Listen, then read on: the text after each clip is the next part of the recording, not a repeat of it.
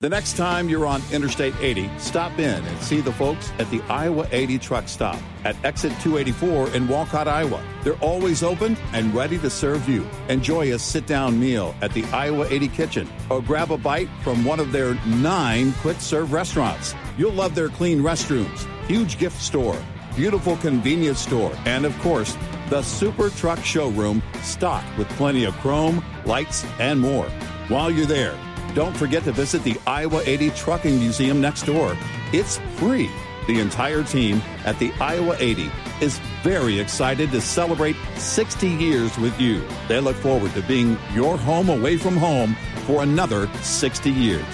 Sending you a giant thank you from Iowa 80, the world's largest truck stop on I-80, exit 284 in Walcott, Iowa. Iowa 80.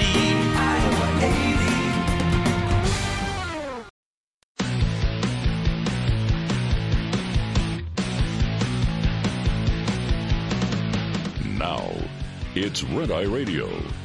Gary McNamara and Eric Harley talk about everything from politics to social issues and news of the day. Whether you're up late or you're just starting your day, welcome to the show.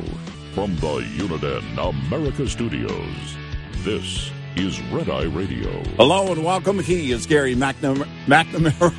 I'm Eric Harley, and this is the Friday Show. Gary, how are you? Doing good. All right. I cannot complain.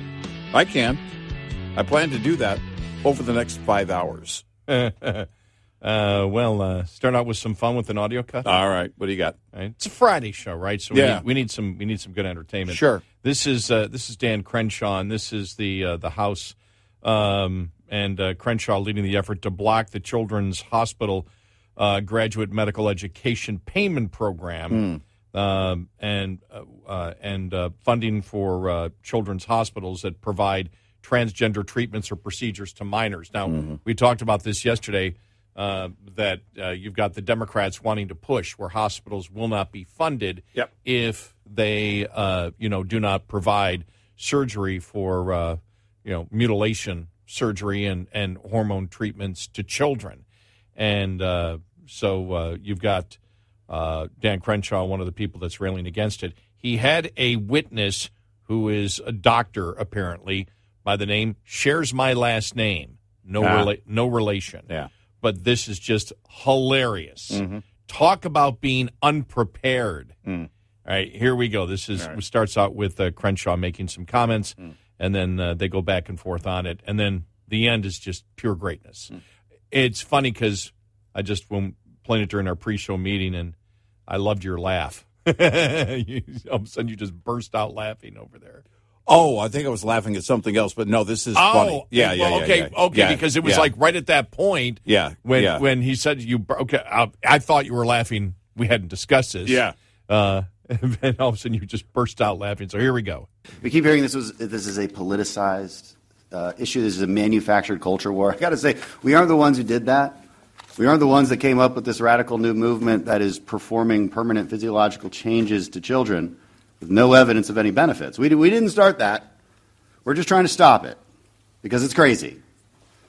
It's a contentious issue, which almost 70% of Americans oppose. So we are just saying here that taxpayer money shouldn't be used for it. That's all. This should not be that controversial of an issue. Questions are for Dr. McNamara. I just want to ask you, honestly, you're not concerned about the unknown effects of puberty blockers, hormones, and surgical interventions in kids, the long-term effects. Not concerned about that. Everything I've said here today comes from a place of deep honesty and conviction for the care that I provide and the community that I'm a part of. You've said that we've cherry-picked data. How do you mean how do you mean that? So it is very unscientific and flawed to pick a single study or a single statistic and to discuss it in isolation. Totally agree. Medical experts are able to talk about all of the evidence as a whole. Totally agree. So it's good to look at systematic reviews, right? That's the gold standard of evidence when you're trying to understand whether something works or whether it doesn't. So the British Journal of Medicine looked at 61 systematic reviews with the conclusion that, quote, there is great uncertainty about the effects of puberty blockers, cross-sex hormones, and surgeries in young people. Journal of Endocrine Society came up with the same conclusion, even the American Academy of Pediatrics. They all cite the lack of evidence. And so here's the thing. If you're doing a therapy and it's, temporary, whatever, fine, maybe let's try it. Let's see if it works. But when you're talking about permanent physiological changes, do you not agree, just from an ethical standpoint, that you might want extremely strong evidence of the benefits? And there is no systematic review that states that there is strong evidence of benefits. Sir, are you aware of how the quality evidence grading system works and how it's applied? Yeah, we've read through it. That's why I'm citing these journals. So which journal says something different? We should have that debate. Tell me a journal that has done systematic reviews that cites different evidence, that cites strong evidence for benefits of these therapies. The standards of care were developed based on extensive... You're not telling me any journal. You're not telling me any study. Don't say standards of care. Yeah. So... tell me one. The standards of care. That's the standards of care. That's not a journal. That's not a study. That's not an organization. That's not an institution. You're just saying words. Name one study. Yeah. I'm out of time. Can't name the study, can you? Because it doesn't exist. Just amazing. I'm not even a doctor, and I know that genital mutilation surgery for children is wrong. You're sick if you think it's right. There's something wrong with you if you think it's okay. As he said, it's crazy. Yeah. And no, crazy's being kind. No, I'm not embarrassed that she shares my last name because it really no need to be. No. I know a company that makes crappy motorcycles. What am I going to do about it? I look forward to your email. It's just a joke. Calm down. That along, and we'll play the Biden cut later on. What a stupid question. Yeah. When someone asked him about it's really amazing because you can tell he's panicking. They won't think about this. He's not even coming out and saying, look, this is all false. He's just saying he's deflecting or calling you stupid. The White House has to be panicking, and Democrats have to be panicking big time on this right now, just because of the responses of the president. As we talked about yesterday, and it's really, really important to understand this, that what sets the Biden scandal apart from any other scandal in politics right now is that none of it came from the opposition. No. Everything that Biden is facing right now is not allegations that came from the Republicans with a lack of evidence. Mm. All of it came, as we know, either from Hunter Biden and his laptop, or from the FBI investigation of Hunter and Joe Biden. None of it has come. None of it was started by the Republicans. This wasn't the Democrats screaming, Trump colluded with the Russians. And we found out, and by the way, that was really interesting because there was, it's just too long to play. It's almost a half hour, but it was basically Dick Durbin, Kennedy, and Lindsey Graham, going back and forth on it. It was a very civil conversation, but we'll play portions of it. But, they were, it was very low key. You could actually, when I'm watching this, I'm like, oh, okay. This is what they say, the House, they'd be screaming at each other, and here the deliberative body, the Senate, and they were all talking in low tones. Even Durbin was. And it's like, wow, Durbin's got nothing here. But he was saying, we need to wait. We don't know whether these things are true. And Kennedy made the great point. He just said, well, look, this comes from the FBI. It exists. They're the ones that've been holding it. They're the ones that, have claimed it didn't exist. We simply want to know, are they investigating it? And he said, this is, and Lindsey Graham saying the same thing, this is all fair. There's nothing unfair here. You know, we didn't come up with these allegations. We just didn't throw them out. Why would you not want it investigated? Right. This came from the FBI, who's been hiding it. He said, if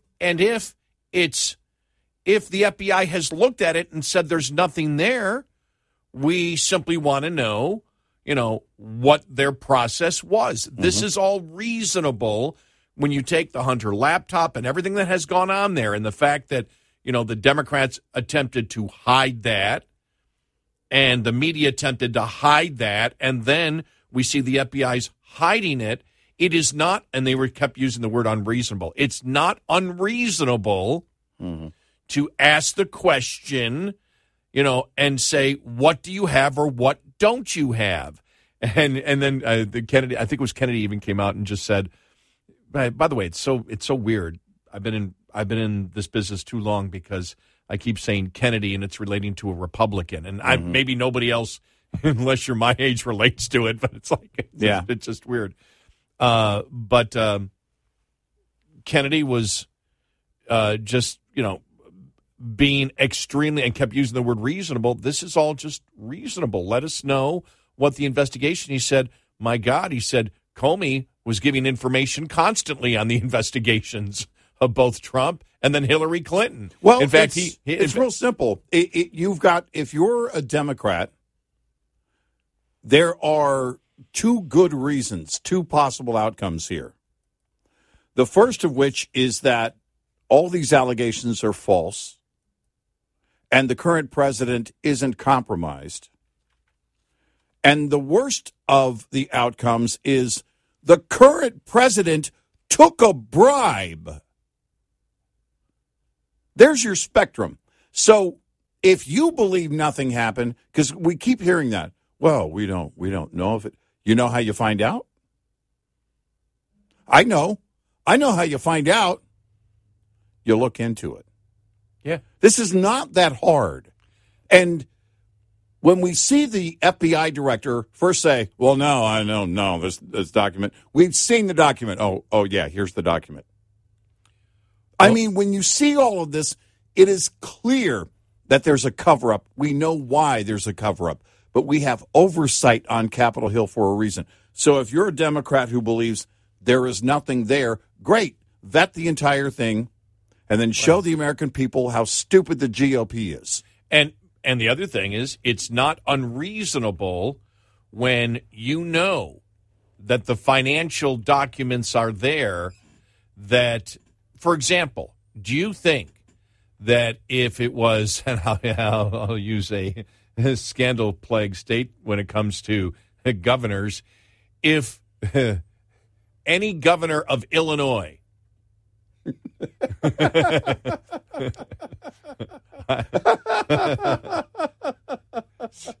Come on. Pick that state randomly. Come on, everybody listening on WLS and WROK. Come on. I mean, you know, I had to use this as an example. I had no choice.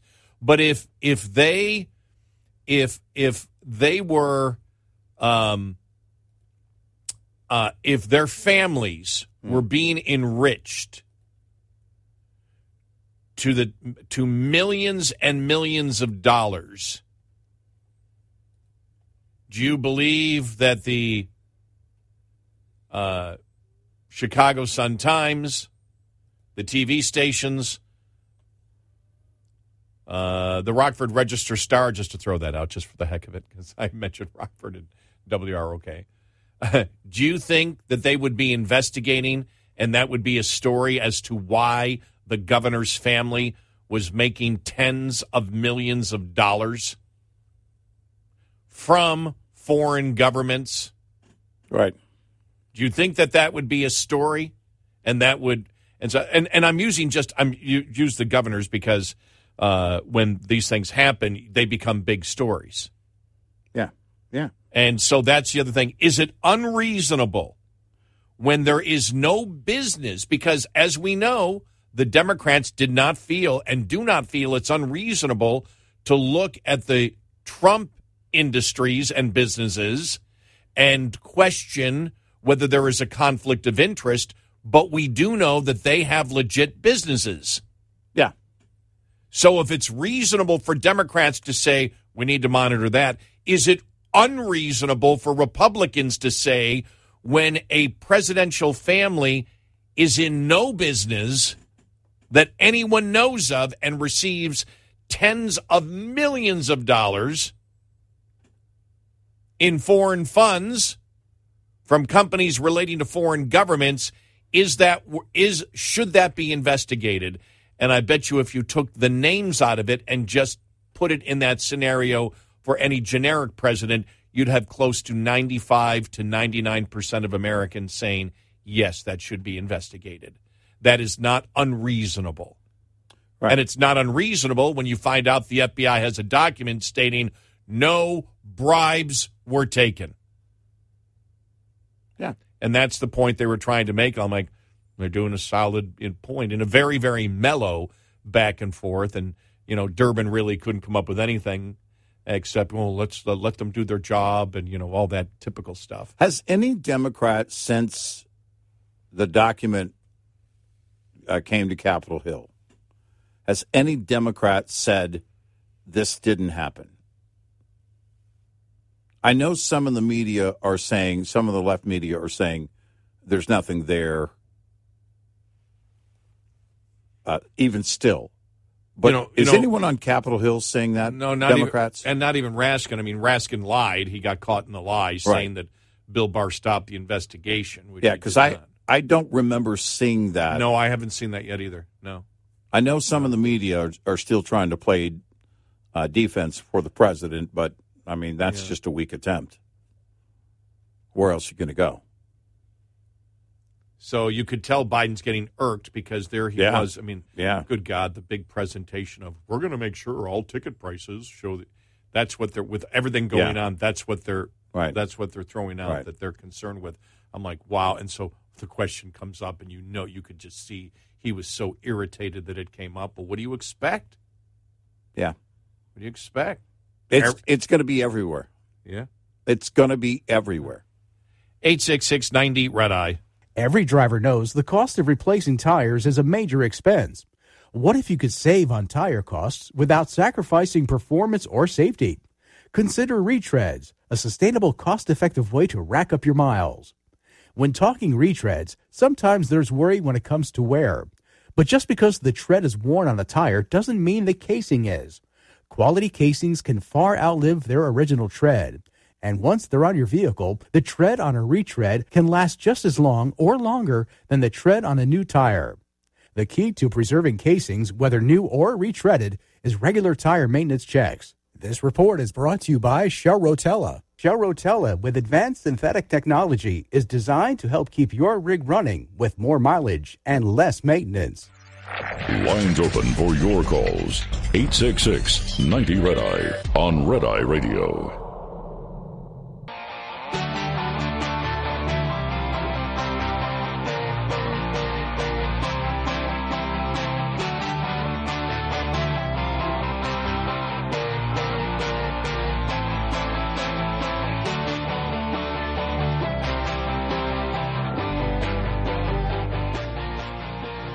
Red Eye Radio, he is Eric Harley, and I'm Gary McNamara.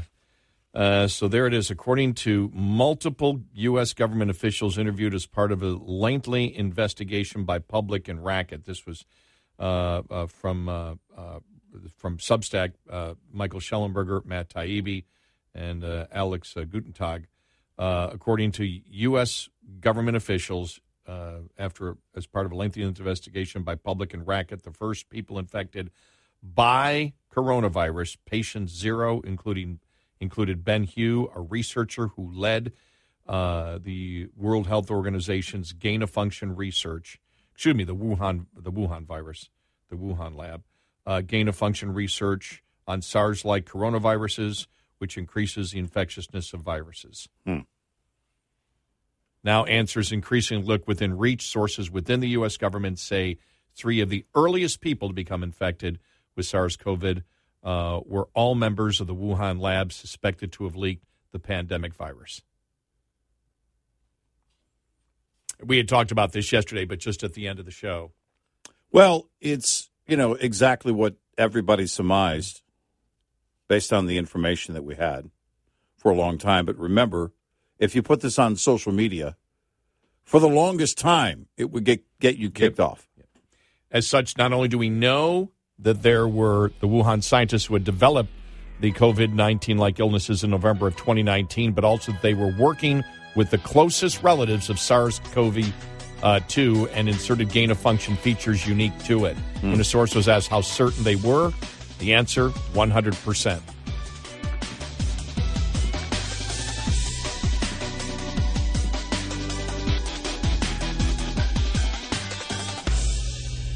And now for a segment called Just Something I've Noticed, brought to you by our friends at Motel 6. Just something I've noticed. There's a lot more yawning these days. Have you noticed that? Yeah. And the bad thing about yawning, it's contagious. Now, I'm not a scientist, but I do know that's true. You see somebody else yawn, all of a sudden, you got to yawn. You know what helps to curtail the yawning? How about a great night's rest at Motel 6? Book online at motel6.com. Use the code CPRedEye to get 15% off your stay at Motel 6 or Studio 6. With almost 1,500 locations across the country, there's almost always a Motel 6 or Studio 6 nearby. And truck parking is available at most locations. Enjoy a clean, comfortable room at a price you will love when you use the code CPRedEye. That's the letters CPRedEye, all one word, for 15% off your stay at Motel 6 and help curtail the yawning. That's just something I've noticed. Brought to you by Motel 6. The next time you're on Interstate 80, stop in and see the folks at the Iowa 80 truck stop at exit 284 in Walcott, Iowa. They're always open and ready to serve you. Enjoy a sit-down meal at the Iowa 80 kitchen or grab a bite from one of their 9 quick-serve restaurants. You'll love their clean restrooms, huge gift store, beautiful convenience store, and, of course, the Super Truck Showroom stocked with plenty of chrome, lights, and more. While you're there, don't forget to visit the Iowa 80 Trucking Museum next door. It's free. The entire team at the Iowa 80 is very excited to celebrate 60 years with you. They look forward to being your home away from home for another 60 years. Sending you a giant thank you from Iowa 80, the world's largest truck stop on I-80, exit 284 in Walcott, Iowa. Iowa 80, Iowa 80.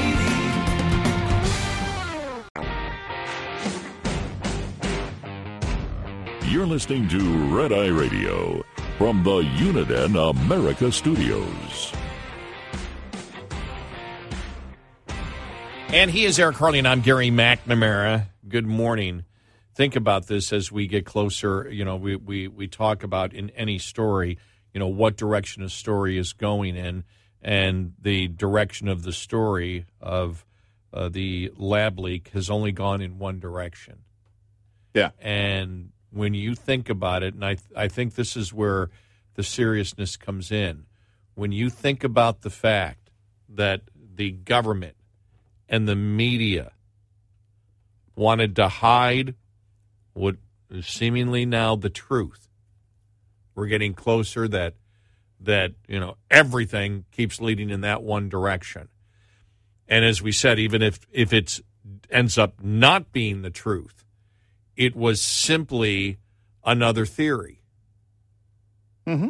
When the first theory was not proven, that it came from nature or the fish market or whatever. As we stated, the news always, you talk about hypotheticals all the time. Could it come from here? Could it come from there? Think about this. They shut it down completely. They shut it down. If you brought it up, you could be banned from social media if you brought up the lab leak. There was a complete censoring from the government on it. Now that we look at it and you look at the money angle, because that's what people will look at. What's the money angle? Right. Why did Fauci do what Fauci did? On everything with COVID, whether it was this And this is where you look into the money angle because of what his position was and the government funding that they wanted to continue, because that's the point that we would all look at. Well, why would they want to shut down the lab leak? Well, because it could hurt their funding in the future. Right. So you're not actually interested in the truth. And then the claim is you're the chief medical officer being straight with Americans about COVID. Mm-hmm. Yet you weren't being straight about it. So what did you do? Because of the money angle and you want the funding, lets us just censor anything that is not the official theory that we hold, which, by the way, won't affect future funding. Even late in the game, and it was really late in the game, I think it was toward the end of Fauci's reign, maybe right before he retired, there was a liberal media article. New study shows there's little doubt in the wet market theory. They just keep trying over and over again to make sure that it's not about the lab leak. I don't know why you would want to cover this up. Unless you're somebody like Fauci, if you have no ownership in this at all, then you should want the truth. Because what you can't say is, well, it will never happen again. And the reason you can't say that is because we found the cause and we are going to make sure it never happened again. You've never done that. I know how you can find the truth. I know. Look. Once again. Not that hard. No. But there's been this, well, no, we're not going to look. We're not. It shut the entire world down. It's worth looking at. And isn't it interesting because you take that's a huge story out there, and it's like, yeah, but we're past that. We shouldn't be looking back. And then if you notice Biden the last couple of weeks, look, this happened years ago. This was 2020 when this came out. Who really cares? We're talking about when Biden was vice president. It no longer is applicable. Yeah, it is. And it's applicable because now he's president of the United States. And if he was compromised as vice president and was willing to do that, he needs to be impeached. It could be compromised right now. Right. He's the current commander-in-chief. He's not sitting somewhere watching the sunset. I mean... Well, he may be. Well, there's no telling what he's looking at. I can't tell, actually. He's squinting or has dark glasses on, one or the other. But, with the lab leak thing, COVID killed so many of the elderly that it was a seismic shift in Social Security. Think about that. Yeah, moved it a year at least. Which is a lot when you think, because when you look at where it is right now. In a relatively short period of time. Yeah. And families don't deserve answers? I had a friend who was in a hospital for over 3 months. Daughter and his only child and his wife couldn't visit. And he died in that hospital. A young guy. 43. And that's not worth pursuing? We're not talking about a couple of deaths which would still be worth pursuing. We're talking about millions of deaths around the world. And it's not worth pursuing? And when you look at everything, when you look at how the Democratic Party has focused so much on disinformation, and disinformation must be stopped. Yeah. We're going to have our disinformation czar. Well, exactly. Remember that horrible attempt? Right. The disinformation czar, because we are the ones that are telling you the truth. The person who was one of the top people that was responsible for disinformation is who they chose to be that czar. Exactly. That's where they were going. But this is where you get into everything that the Democrats do. When they say something, it's the opposite. Yep. When you look at the border is secure, how long we live with that one, everybody knows. When you look at a biological male can be a biological female, right. So they should be able to play sports if they say so. If you look at the fact of the anti-racist movement, which is actually a racist movement, and so you look at inflation. For a minute, they tried to sell it and say it was a good thing because it meant people that were spending more money. Yep. And then the two biggest bombshells of them all was where we have to censor the Hunter Biden laptop because it's disinformation, right? And we have to censor and not allow any other theory except the theory that we can't prove, because neither theory could they prove. And tell me where they haven't weaponized the FBI. Think about this. They weaponized the FBI and who they sent to the offices of the social media companies on the laptop. They weaponized the FBI when parents issue concerns at school board meetings.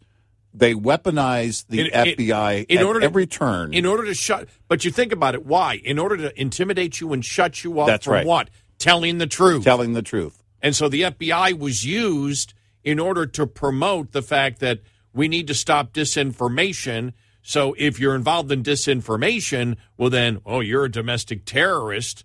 And so you get to the point of everything that they have done is try to censor the truth. Yep. And then they are the ones that sit out there and claim, we need to stop this disinformation, yet they are the big. There is no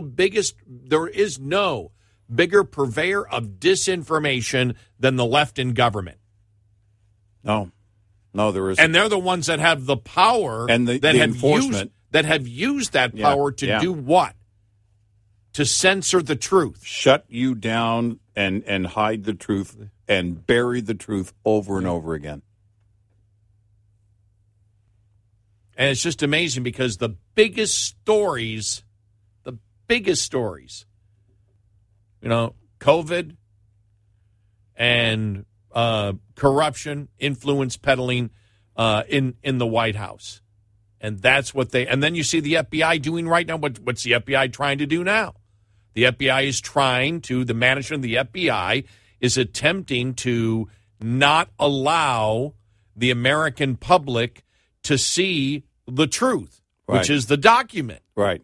Now, how much of the document is actually the truth? That's not the point. But the document exists. They didn't want you to know that the document existed. Everything is about hiding the truth from you. And then they claim they're the ones that are in power to stop disinformation, yet they're the ones that are, again, the biggest purveyors of the disinformation and lies in our society today. Because look at the two biggest stories. COVID's the biggest story. And they tried to censor any critical thinking analysis as to what really, really happened. And if you got in their way, and if you said what they're doing is wrong, the Great Barrington Declaration, remember that? Oh, yeah. They would demonize and do everything they could to destroy you, just like in the liberal transgender activist movement. Everything is about either you toe the line or we destroy your life. Yep. You will be punished for not believing in our narrative, and whether it's the truth or not doesn't matter. We will stop you from doing it. And I think it's really important that when these things happen, when we see where this is moving now, with the story over the last couple of days. By the way, the Democrats have been awfully quiet on that one, haven't they? Mm-hmm. Since that one's come out. Yeah. And so it's very, very important that we bring up and people understand every single time what this government has done, what the left in the government has done over the last 5 to 10 years, the where they have evolved, where they have moved to, what their goal is. And their goal is not to serve you. Their goal is to serve themselves and their narrative even when their narrative is, number one, delusional or a lie. And it's across the board. It is. It's every single issue. It's not one issue. It's every single issue they're BSing you on. And if you don't agree with the BS, we're going to destroy you. Yep. And so finally, I'm just happy, and I know you are too, that people are finally fighting back. Yeah. No, that's encouraging. Most definitely. 866-90-RED-EYE. We'll be right back with more Red Eye Radio with Eric Harley and Gary McNamara.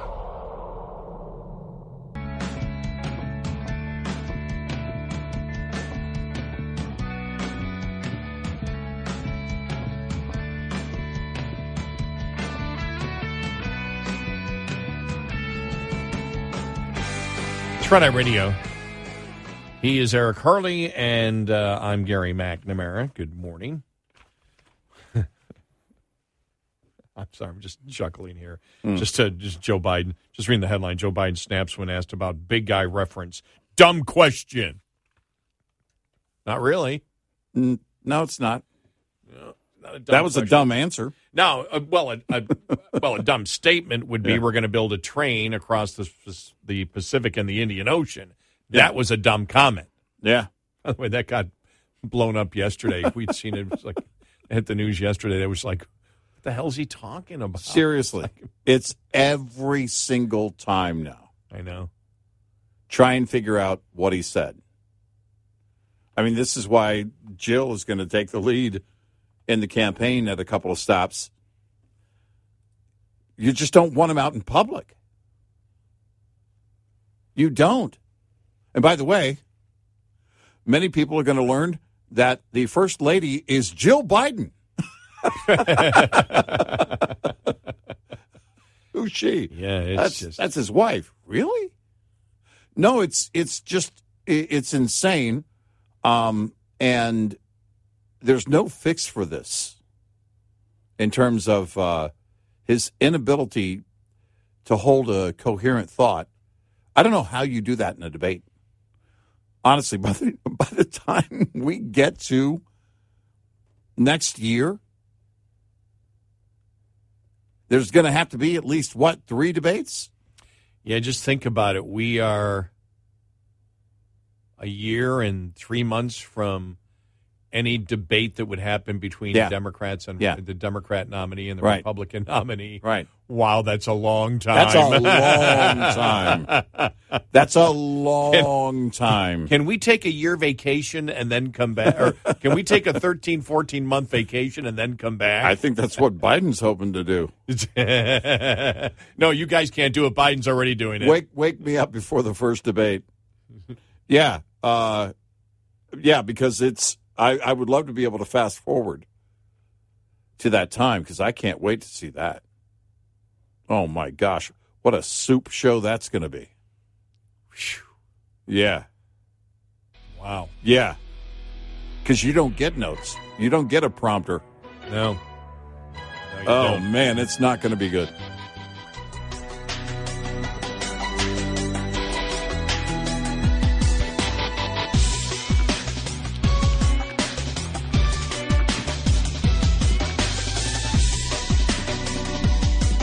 Top of the Hour News is brought to you by House Products. Visit houseproducts.com.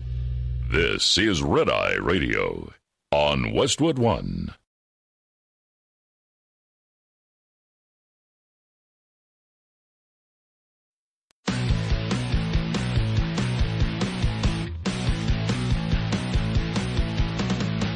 Now, it's Red Eye Radio. Gary McNamara and Eric Harley talk about everything from politics to social issues and news of the day. Whether you're up late or you're just starting your day, welcome to the show. From the Uniden America Studios, this is Red Eye Radio. All across the USA and around the planet Earth, even where there are 8-foot-tall aliens. It didn't happen. We are. If you don't have a camera, Radio. 2 adolescents in the home. You know and nobody had a camera. You know what I like, and I think it was National Review had a column on it that was talking about this is a psyop from the government that he goes that it's the government feeding this whistleblower who hasn't seen anything himself false information to take basically to take people's minds off everything that's going on. The government says there are aliens, and they actually have aliens. It's like it's a psyop going on. That's all. That's all it is. They're trying to change the topic because the whistleblower does not say, "I've seen the evidence." It's just people have told me. And so it's just or giving me a document that says it. It's like, you notice how that story went nowhere. Well, and in the interview, it's like, so we have alien ships. Yeah, how many? A lot. It's like, that's not an answer. That doesn't sound like somebody with intel. Yeah. It's like, okay, this is another distraction. Yeah. And then you would have to ask the question then. Here's the thing. Nobody's asked Biden. Has anybody asked Biden that question? Hey, you're president. Do these UFOs exist? Well, here's the thing. You saw a 10-foot tall guy, a really tall guy with a big mouth in your backyard. There's a lot of those. LeBron James. Really tall guy with a big mouth. I'm not saying LeBron James was in your backyard, but you got to pare that down. Hey, where's the camera? Wait a minute. Wasn't Michael Jordan an alien in Men in Black? Was Michael Jordan an alien? And that was he one of them? I'm trying to think if he was one of the aliens. Yeah, I don't remember. But I do think Michael Jackson was. Michael Jackson. But he actually is or was an alien, so there's nobody actually even trying to dispute that one. Let's be clear. I got to tell you this. Yesterday, I'm just going through one of my free channels, and all of a sudden, I'm just going through all the movies, and all it says the artificial intelligence. I went, oh, what's this? Artificial intelligence. What? I'm like, what? And it's the movie from the 80s. Remember the movie Daryl? Yeah. It was the movie. And it was an acronym for something. Daryl was an acronym for something. Yeah, exactly. Yeah. But it's the little kid who's, artificial. What's it? Michael McKean, is it from Laverne and Shirley, who was, Lenny? Not Squiggy, Lenny. Mm-hmm. Mm-hmm. His best role. But if AI is like the little kid, we're okay. Right. He hits a baseball a long way. Yeah. And he's a loving creature. Yeah. Until he grows up and becomes Mitt Romney.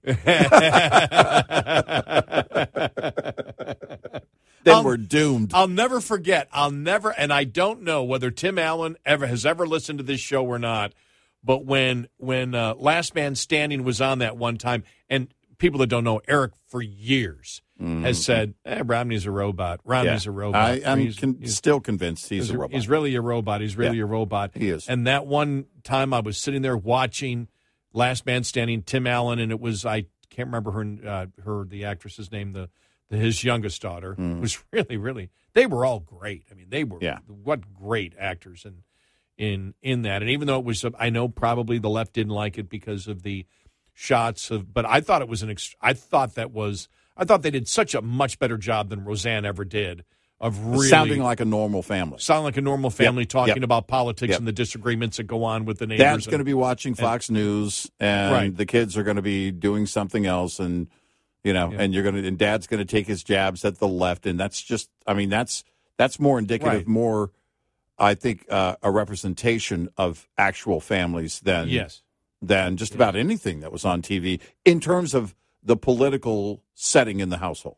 But there they are driving, and he turns to his daughter and he says, well, Romney is a robot. Oh, I lost it. And it wasn't even because the line itself was so funny. Right. It's because you had said it so many times. Yeah. And I always think one of the best ones I ever saw of Last Man Standing was when the next door neighbor, who was black, he comes over to the house, and Tim's wife is talking about, and by the way, I can't think of the actress's name who played Tim's wife. Remember, she was also in So I Married an Axe Murderer. Oh, yeah. Yeah. Just can't think of her name. Yeah. But she's talking about, and this is, Hillary Clinton running. Mm-hmm. And it's like, we need a woman. We need a woman. We Right. need a woman. We Right. need a woman. We need a Right. woman. We need a woman. Yeah. We need a woman. And so the neighbor comes over, and she said, yeah, I'm telling my daughters that they need to vote for Hillary Clinton. And the younger daughter's like, no. I'll vote for the right woman. I'm not going to vote for that woman. And so Chuck, who's the next door neighbor who's black, comes over, and she said, I'm trying to get the daughters to vote, because for a woman, because it's time we have a woman. She goes, well, you know what I'm talking about. By the way, that's a pretty daring line to put in a show. It really was. But his response was great. Even though I disagreed with the response, it was still a great response. Yeah. Because he said, what? Well, you're talking Obama? Well, I didn't vote for Obama because he was black. Mm-hmm. I voted for Obama because he was the best candidate. And Yeah. it was Right. great because it's like, okay, you can't get angry at it because it was a great point. Yeah. You don't vote for somebody just because of their sex and race, Right. was his comment, even though he did make the wrong decision in voting for Obama. But, yeah, that was but, yeah, so the artificial intelligence, when I I watched like 5 minutes of it, and I went, okay, this is really a 80s B movie. Yeah. Yeah. But it caught my attention there for a moment, and I went, okay. There was an article that said there's a bunch of AI-created junk for sale on Etsy. So people are using AI to design, these little signs and whatever they sell, in their little Etsy store. And one of them looked really robotic. I mean, it looked like the old the graphics from Pong, the first video game. I mean, it was really bad, but I think it was intentional. I think the Etsy seller actually promoted that this is all AI created stuff, so it was supposed to look robotic, and the graphics were supposed to look that way. But it was funny. I think what's interesting here is that you're seeing all this come together at a time when there's so much misinformation. Then you throw AI out, and someone made the great observation recently that said, well, AI is just taking the information, even wrong information, and collecting it and doing and following through with a directive to the best of its ability. Mm-hmm. If you look at ChatGPT, that kind of approach is basically just directing it to round up stuff on the internet and do something with it. But it could be wrong. Yeah. It can round up false information and do that. And, the whole world seems to be losing their mind. Well, the media is. Yeah. No, I think that's it's a media-driven thing. I do believe that, yeah. What I like, speaking of the media, was, and I've got a couple of audio cuts here, Biden yesterday, at the hearing about transparency in ticket prices. Yeah. Where the entire ticket price will be there. Getting stuff done. And the media doesn't care about this. No. And if you've noticed, he's got a group of people, with him, advocates for transparency in ticket prices that nobody is talking about, because it's not the transparency in ticket prices that people are really concerned with. It's the surcharge of the tickets. Yeah. So actually, if you give we talked about the same thing with the airline tickets, that when the Democrats came out and said, we want full transparency, you are going to get the full price. The full price will be there, where airlines used to sit there and say, okay, here's your price. Right. This is your price. This is what we're charging you. And then when you go to check, buy your ticket, then all the surcharges and government fees come up. Right. And so you and I were like, well, that's great transparency because I can see precisely What I'm paying for. And how much of my money is going there. And they're like, well, we don't want the public to see that. So their transparency was actually the opposite. Yeah. Because you really got and with the ticket price, you talk about transparency.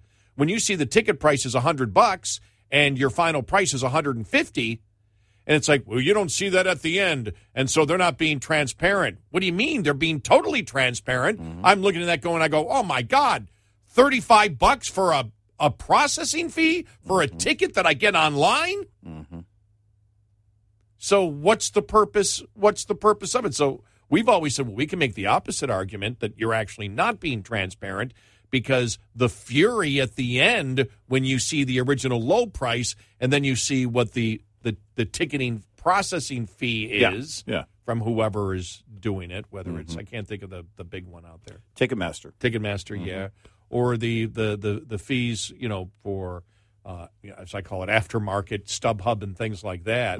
Third party. And then people get angry at it. They're furious. Well, that's the entire point. You have, at that point, when people are livid, you have transparency.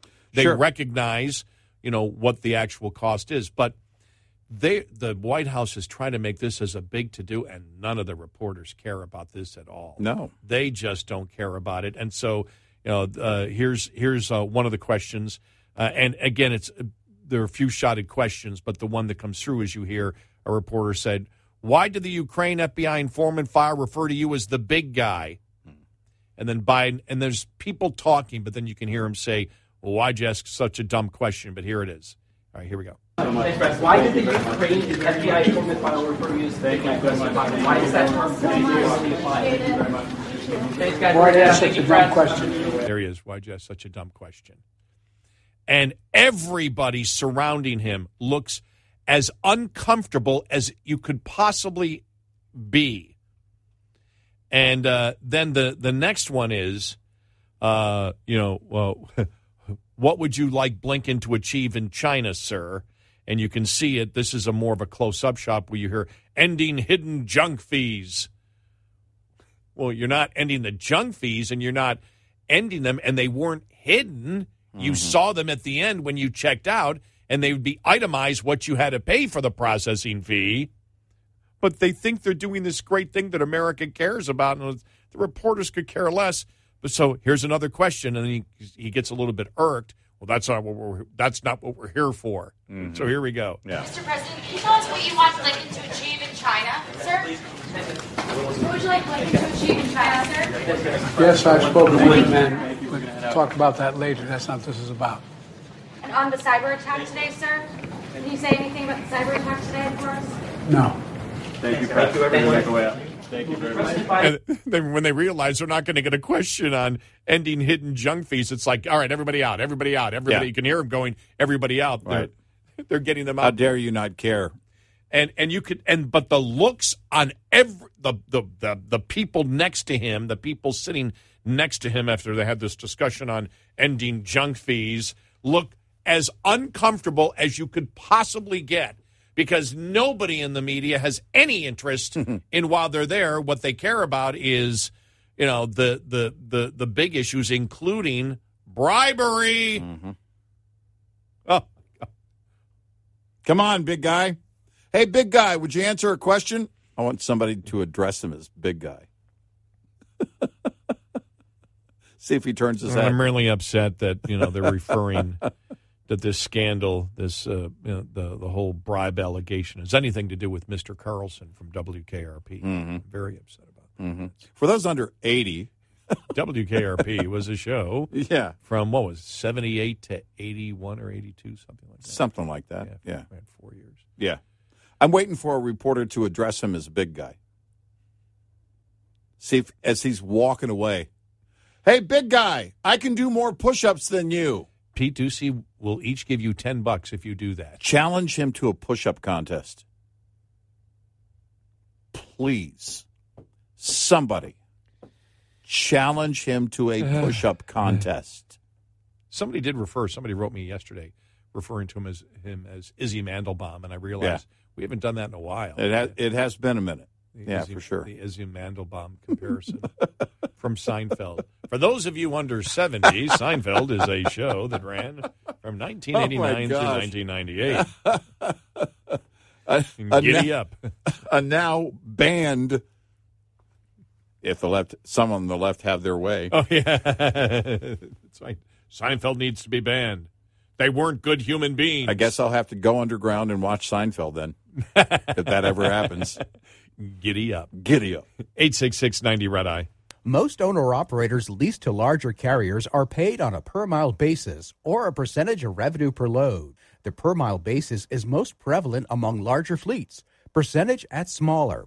Pay per mile tends to dominate discussions about pay just because it's easier to measure, and pay per mile often is wrongly used as the deciding factor in leasing to a carrier. While pay per mile can be a vital factor, it's not a cure for every ill, nor does it mean a big settlement check is coming an owner-operator's way.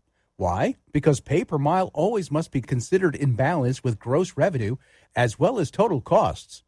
Gross revenue can include flat mileage pay that varies by length of haul, percentage revenue pay, and more. Most importantly, though, for every revenue dollar generated, only part of that dollar is profit. But for every extra dollar of cost saved, the entire dollar contributes to profit.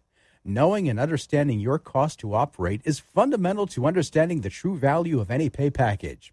Owner-Operator Business 101 is provided by Shell Rotella with advanced synthetic technology.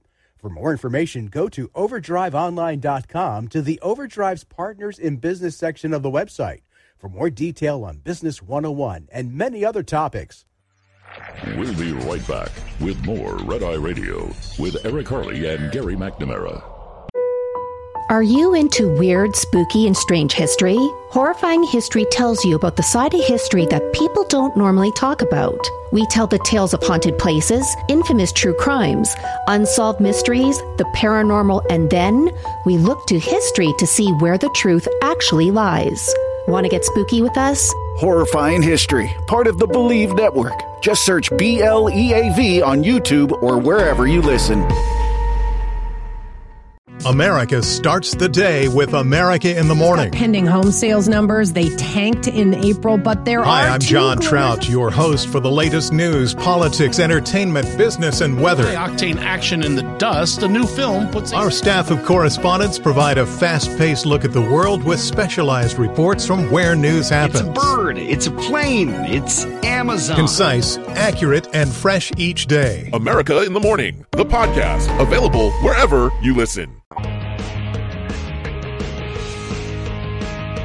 It's Red Eye Radio. He is Eric Harley, and I'm Gary McNamara. You know, on yesterday's show, we had played the audio cut of Biden saying that the U.S. plans to build a railroad. This is a quote. Has plans to build a railroad from the Pacific all the way across the Indian Ocean, end of quote. Mm-hmm. And everybody's like, what the hell is he talking about? Yeah. I mean, it was completely a delusional moment for him. And the GOP responded. They put out a tweet yesterday. Last night, Biden announced the U.S. has plans to build a railroad from the Pacific all the way across the Indian Ocean, a modern engineering marvel forever memorialized in the White House transcript. Of course, that's completely absurd, and it's not worth even exploring. Far more troubling are these erratic, brazen untruths and bizarre asides that have defined Biden's presidency.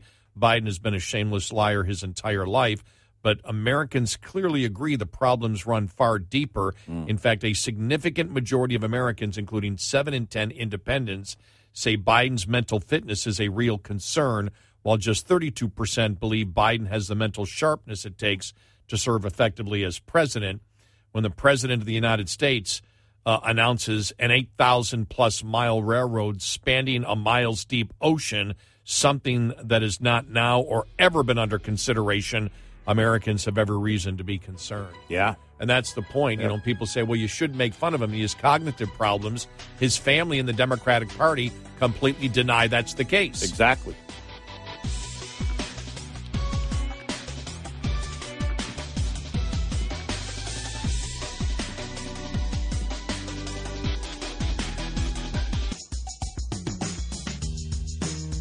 It's Red Eye Radio. He is Eric Harley, and I'm Gary McNamara. You know, we were talking about it the other day, Wheel of Fortune, and then we started talking about Jeopardy. Yeah. Hallowed. What is hallowed? That hallowed show. They may have to end Jeopardy. They may have to end these game shows where they ask you, basically they're asking you questions, because apparently we're becoming an ignorant society. Even beyond that, the Fox Story Jeopardy producer asked fans to forget painful episode ever happened, but they're talking about a number of questions that there have been over the last couple of weeks, 23 triple stumpers where nobody rang the bell on questions. But the one that really just blew people out of the water, New York Post starts the story, oh, Lord. One seemingly simple answer prompt has gotten 3 Jeopardy contestants in hot water with fans as they failed to correctly finish the Lord's Prayer. The clue that had all 3 contestants stumped, Our Father, which art in heaven, and they have that in quotes then, this be thy name. What is hallowed? What is hallowed, exactly. All 3 contestants stood awkwardly in their place, evidently not knowing the answer. Well, even in the secular world, that's been put in, I don't know how many different movies, TV shows. You would at least know that part of it. And if you're an Iron Maiden fan, you've known that part of it since 1982. Just like fans of the game were not happy with the contestants as they deemed it was an easy clue. That's hallowed, you heathens. A Jeopardy fan, Lindsay Wilcox, live tweeted during the show. They're going to... Yeah. Hey, Jeopardy geniuses, it's hallowed. Jeez, what a sad world we live in. How can all 3 adults who made it to be contestants on the show not at least know the start of the Lord's Prayer? Yeah. Wow. By the way, and they show still pictures of like the 3 contestants like in a totally confused state. Yeah. I may be personally and solely responsible if Seacrest takes over Pat Sajak's job. Yeah, you did say that. So Sajak, it was a couple of years ago, and I just happened to be on Twitter at the very moment he tweeted, hey, trying to win a bar bet. I'm still the host of Wheel of Fortune, right? And I replied, like, instantly, no, Seacrest is. And he replied to me, dang it, as in I lost the bar bet. So I planted the seed, apparently.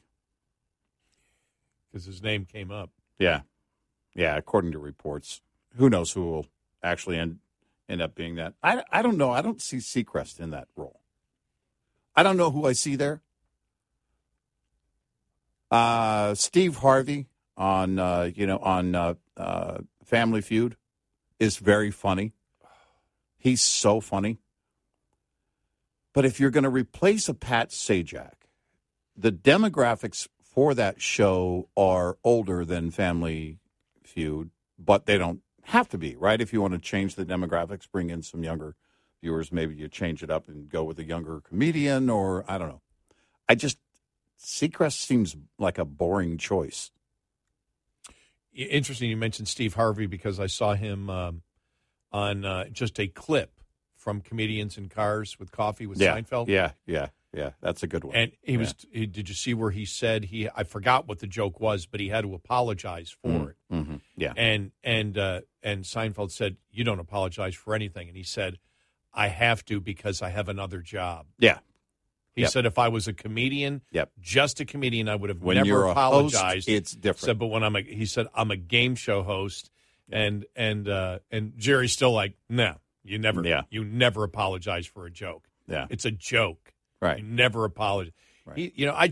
Wouldn't you love to have, and not even about if I met Seinfeld, the last thing I'd be talking to him about is his show.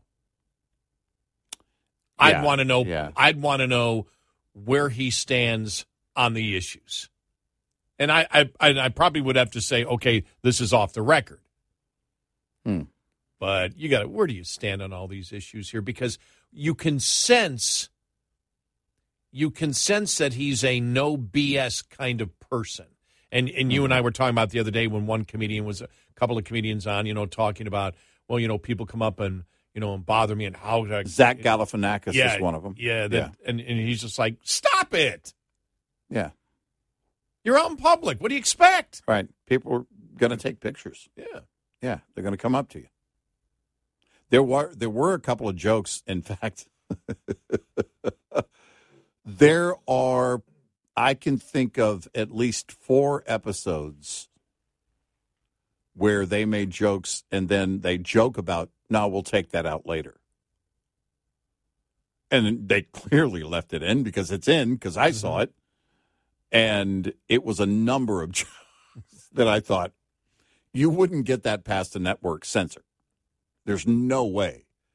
If this show were anywhere else but Netflix, or back in the day when it was started on Crackle, I think, then it wouldn't happen. And that's the idea, not apologizing for the joke. If we're going to do that, then you're going to have to go, someone like Mel Brooks is going to have to, you're going to have to call him out and cancel him for Blazing Saddles when you fail to see the point. We talked about it the other day on the show. The absurdity is where the humor lives. Mm-hmm. You're laughing at the ignorance of the character. That's what you're laughing at. And people today don't understand how comedy works. And even, Norman Lear, who was well-known liberal, but when you look back at, and I always thought this with I almost said Married with Children. All in the Family. All in the Family. Mm-hmm. That I remember when it was on during the time, when it was in its first run. And I remember the media coverage of it was, that Archie was the idiot and he made it funny. And Archie was the one that was wrong. I remember thinking all the time, I said, well, that's not true. Michael's wrong all the time in analyzing things. Mm-hmm. And so I said, they're both wrong.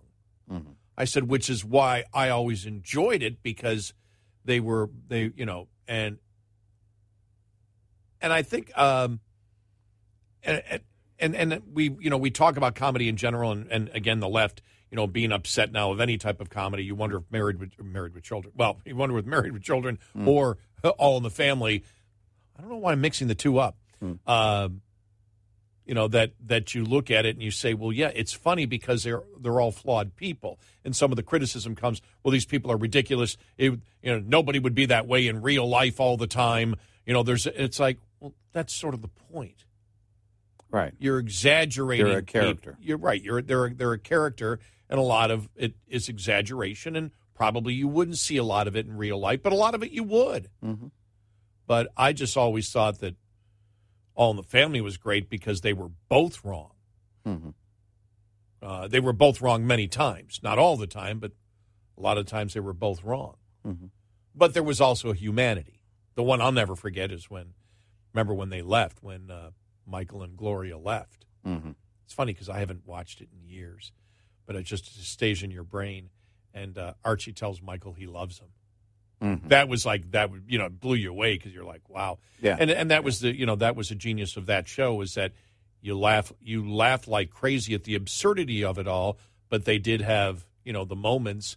And even Edith at times when she would come out, because she was portrayed as being stupid. Well, he called her dingbat. Exactly. Yeah. And one of my favorite lines from her, and I used it with my kids, drink all of your orange juice because you don't know what part the vitamin C is in.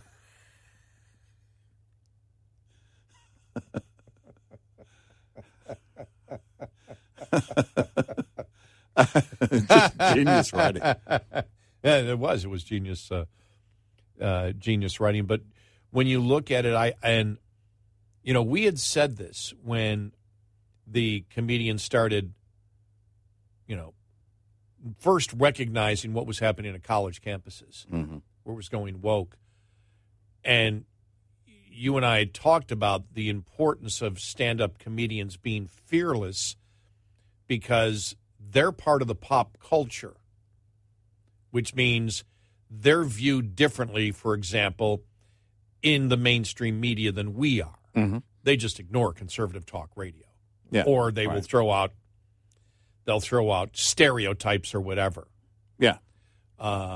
Do they really listen? No. But when it comes to comedians, everybody's exposed to them. And I do believe that the turn that you see in this country was really what ignited it, was the catalyst, was Dave Chappelle. Yeah. I really believe that it was. I think that he has done this country a great service. He may not view it that way. Hey, I'm just telling jokes. But he is the one that, took all the shots. Yeah. He took all the arrows from the media coming his way, because he said, okay, if we're going to observe, we're going to observe everything. Yeah. And when you observe everything, people become uncomfortable. Well, and he's a guy who's walked the walk. When he mentioned this in one of his stand-up specials on Netflix, and they went after him, and he used the proverbial, get off the bus thing. And he said, look, I'm the one who got off the bus and left $50 million on it. Yeah, he did. Yeah. Based on principle, he walked away from a massive, massive, massive deal. But, he built something based on stand-up. Seinfeld did the same. I know it's also Larry David's creation. But they built something on a craft that they honed. And when we talked Dave Chappelle, he was a teenager. His dad would drive him to do stand-up. He did it very young. So you look at that and how you build your craft in something that isn't easy. It's really hard. It doesn't pay. And it only pays if you make it like one of those guys. There's a ton of comedians that never reach that kind of, point. You wonder how they stay out there. Well, we can have that discussion. But there are, when he started to resonate with people, the left saw him as dangerous. Yeah. Yep. Because he's in the world of pop culture. And the fact of the matter is, there's no way to cancel someone like him. He can book his own venues, sell his own tickets. Yep. He can hire his own security. You can't stop him today. You can't. 866-90-RED-EYE. Coming up, more with Gary McNamara and Eric Harley. It's Red Eye Radio.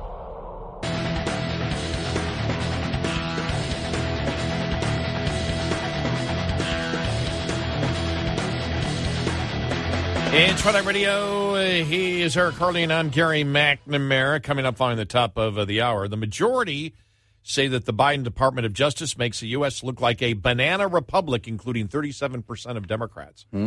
We'll get to that. New report out. Major League Baseball quietly tells teams that they can ditch their pride uniforms. Oh. This is happening across the board in many sports out there now. So we'll get to that. And the latest on the Biden scandal. Here's a headline. The Bidens coerced Burisma to pay $10 million in bribes, says a credible FBI source. So we'll get to that. Oh, and the 10 U.S. cities where 250,000 goes the furthest are all in the South.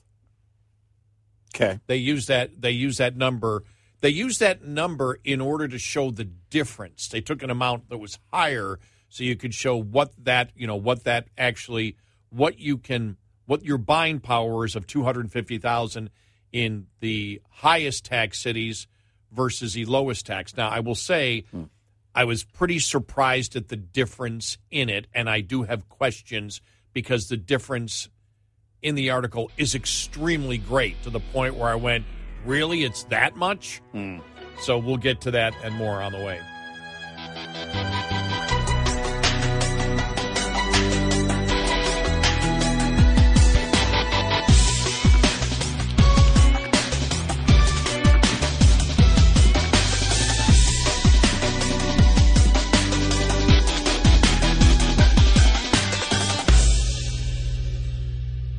This is Red Eye Radio on Westwood One.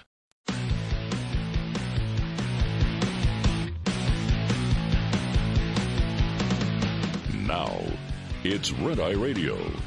Gary McNamara and Eric Harley talk about everything from politics to social issues and news of the day. Whether you're up late or you're just starting your day, welcome to the show. From the Uniden America Studios, this is Red Eye Radio. All across the USA and around the world, we are Red Eye Radio. Good morning. Download our Red Eye Radio app today, and you can listen when and where you choose. Good morning, everybody. Welcome to a Friday. Father's Day weekend coming up. That's right. And so I will be leaving a little bit later on today. Mm-hmm. Direct nonstop. Yes. Yeah. And I will see my dad. I come back Sunday night. I was supposed to come back Monday morning, but because we have a 3-day weekend. Right. I was supposed to come back Monday morning, but the direct nonstop, for some reason, American canceled. I can't figure out why. Oh. It's not like they canceled it, permanently. It's just for that day. For that day. And it was like, what?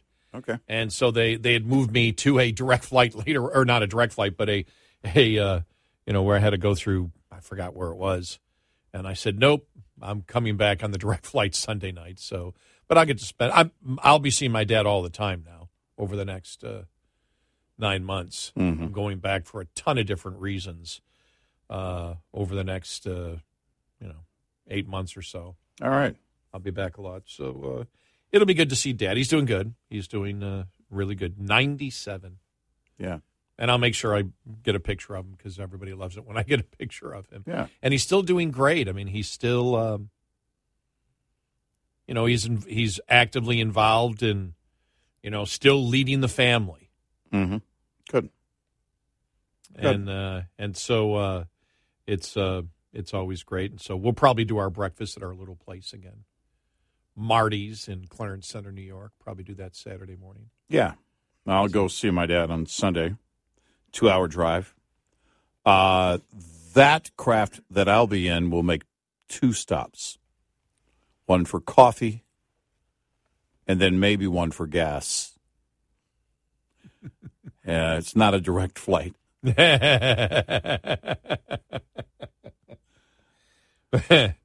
Oh, it's we've talked about our dads a lot on the show because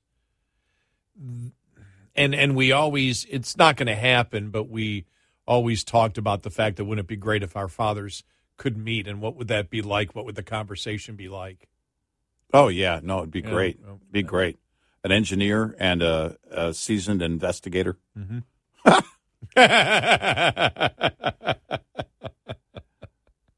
Call us when you're done, guys. Could see it, and here we are, critical thinkers, and our sons end up as BSers on the air every day. Well, how the hell did that happen? Yeah, didn't we raise them right? So my sister gets on the group text and the siblings, hey, found a gift. You all want to go in, and the rest of us were like, oh yeah, great, and thank you. That's very kind. So we all sent her the money. And the idea is that then you don't go get anything else, right? You don't try and outdo another sibling. But there was one gift that I came across that I had to get. And it's a coffee cup that says, my favorite child gave me this coffee cup. Yeah, that's something I would do. Yeah. I just laughed out loud when I saw it, and I thought, okay, I got to get it. He may not even use it, but I'm going to get it. Well, it's funny. It's funny you say that because it got to Wednesday. Like, I got to get Dad something. I don't know what to get him. Mm-hmm. my sisters came through to save the day. And there's a bunch of different things that he needs, and we figured you would know. It's like, yeah. So why don't you give him this? Mm-hmm. Okay. Yes. Isn't it? It's great having sisters for those moments. Yeah. I normally I don't have any issues at all. In fact, I just hadn't gotten around to it. This was Monday or Tuesday when it went down, but she found something that was really nice that he would definitely like. And I know she wanted to get it, and so it's a great group gift. I'm usually pretty good at getting some gifts. On his birthday, I got him a new weather radio, and they still sell the ones with a crank. Oh yeah, yeah. I have one of those. So it has a crank power. It also has a battery. It also has solar power on it, and it's more compact than the other weather radios from the past. And it was really neat. And I told my dad, I said, I'm going to let you test drive that one, then I might get one for me. And I got him this a couple of years ago, a really cool flashlight set, rechargeable flashlight. And this thing is so bright. But you can charge your phone from it. It does so many things. And right after I gave it to him and he opened it, I was like, man, I got to get one of those. So on the way home, I ordered one for me. I try and get those things where I know that like the weather radio, he can take out on his boat when he's fishing. Mm-hmm. He's normally in tune with the weather anyway, but you might want to just have it, right? And it's just kind of more of he's a weather enthusiast. If you're missing it, yesterday somebody was described. What were they described as? It was what's her name from MSNBC that was described as a Russiagate. Rachel Maddow. She's a Russiagate enthusiast. Yeah. That was it. That's okay. And with that, it's I have the same interests. It's watching the weather, but also around the house, you have these cool little toys, and so usually it's something like that. So I'm wearing this shirt actually to honor my father, and it says, "Nobody cares, work harder." Yeah. And that basically is an offshoot of DTJ, do the job. Mm-hmm. But that was, and I don't wear this out in public much because I'm afraid what do you mean? Are you saying I don't work hard? But I wear this. What do you mean you don't care? You have to care. No, I don't. It's like nobody cares, work harder, which is exactly what my father told me. Nobody cares about your problems. Go work harder. Leave it at the door. Yeah, leave it at the door. And that's what I got. I got that from him. Everybody knows me. I got so much from him when I was, I still remember when I was 14 years old. So it had to be 1969 when he said to me, the world is not the way it is. You're not going to be able to get a job and have a job for 30 years. That's not going to happen. It's like, well, it almost is here. But he meant like in industry or, regular business. Yeah, one career. Career. So that's, you're not going to have one career like so many people did. Yeah. And he said you need to be good at 3 or 4 different things. He said you need to be good at something trade-related, engineering-related, sales-related, and then what you love to do. Yeah. And you have and then you have a backup. And if you're going to do, when I got in this, he said, if you're going to do that, you better have a backup. But he was always, for me, and it's still a joke today. Somebody will probably bring it up.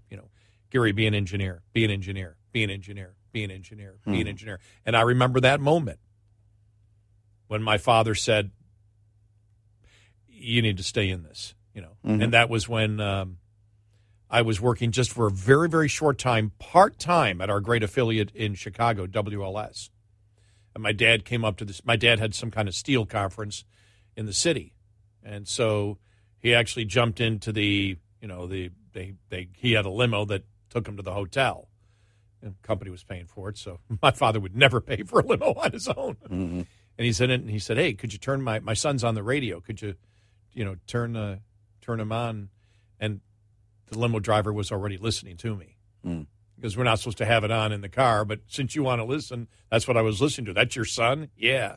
So my father came to this. He came to the. I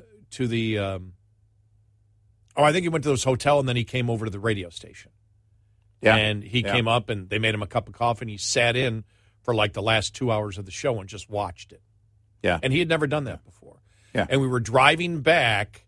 He was coming back to my apartment for a while before he went back to his hotel. And I'll never forget driving back, and he said, just talking about stuff. And then it was maybe quiet for 5 seconds. He turned, he says, you need to stay in this. Huge moment in my life. Yeah. I always said I don't need my father's approval.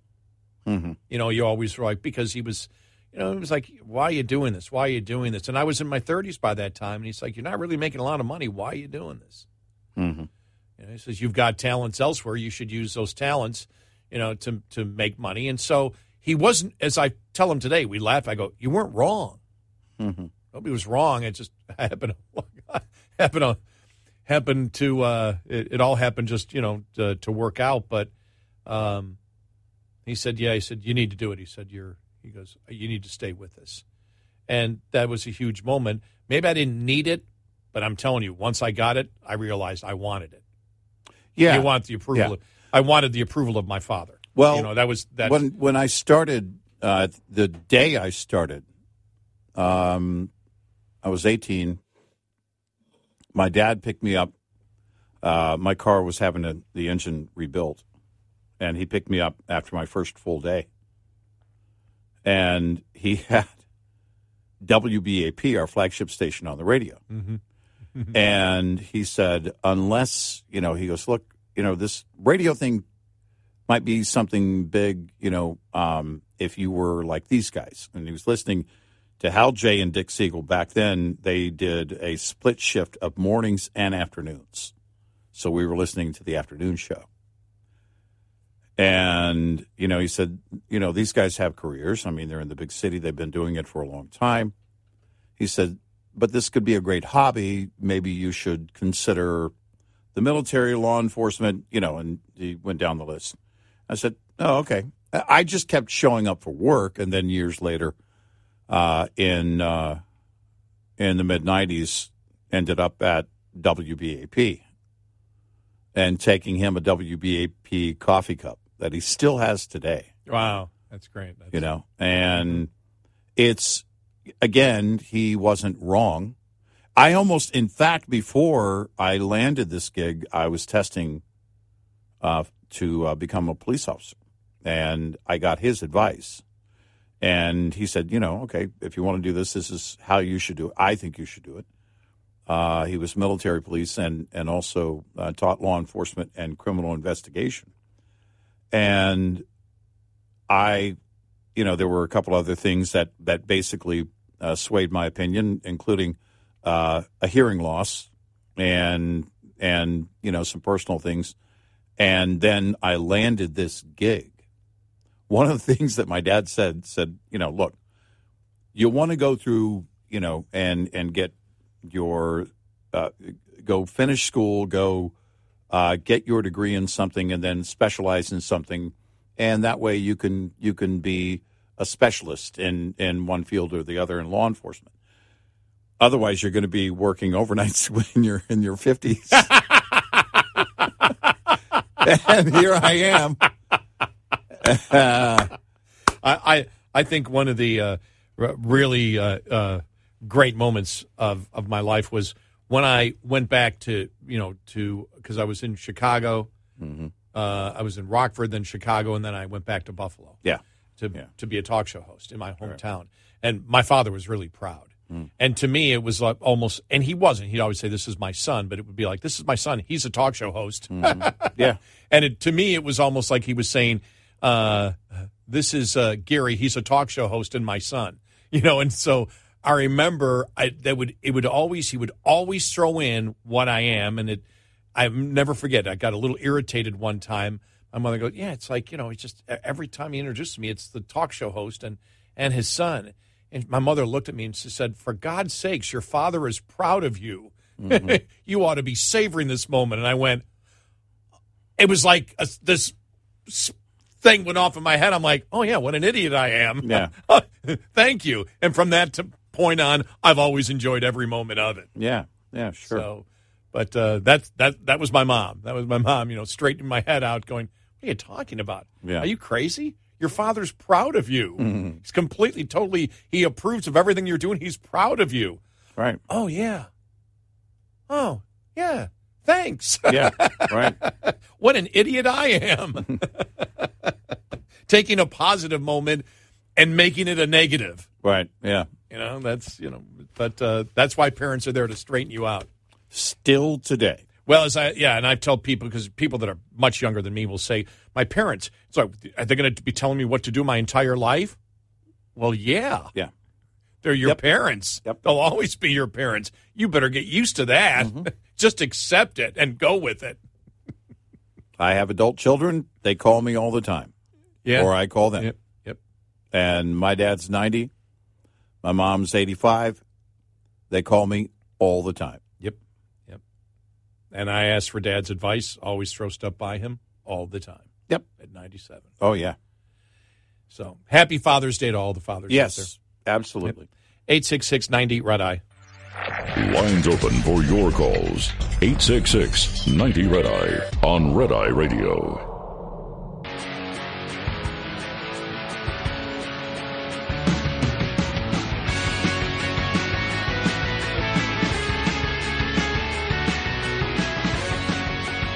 It's Red Eye Radio. I'm Gary McNamara along with Eric Harley.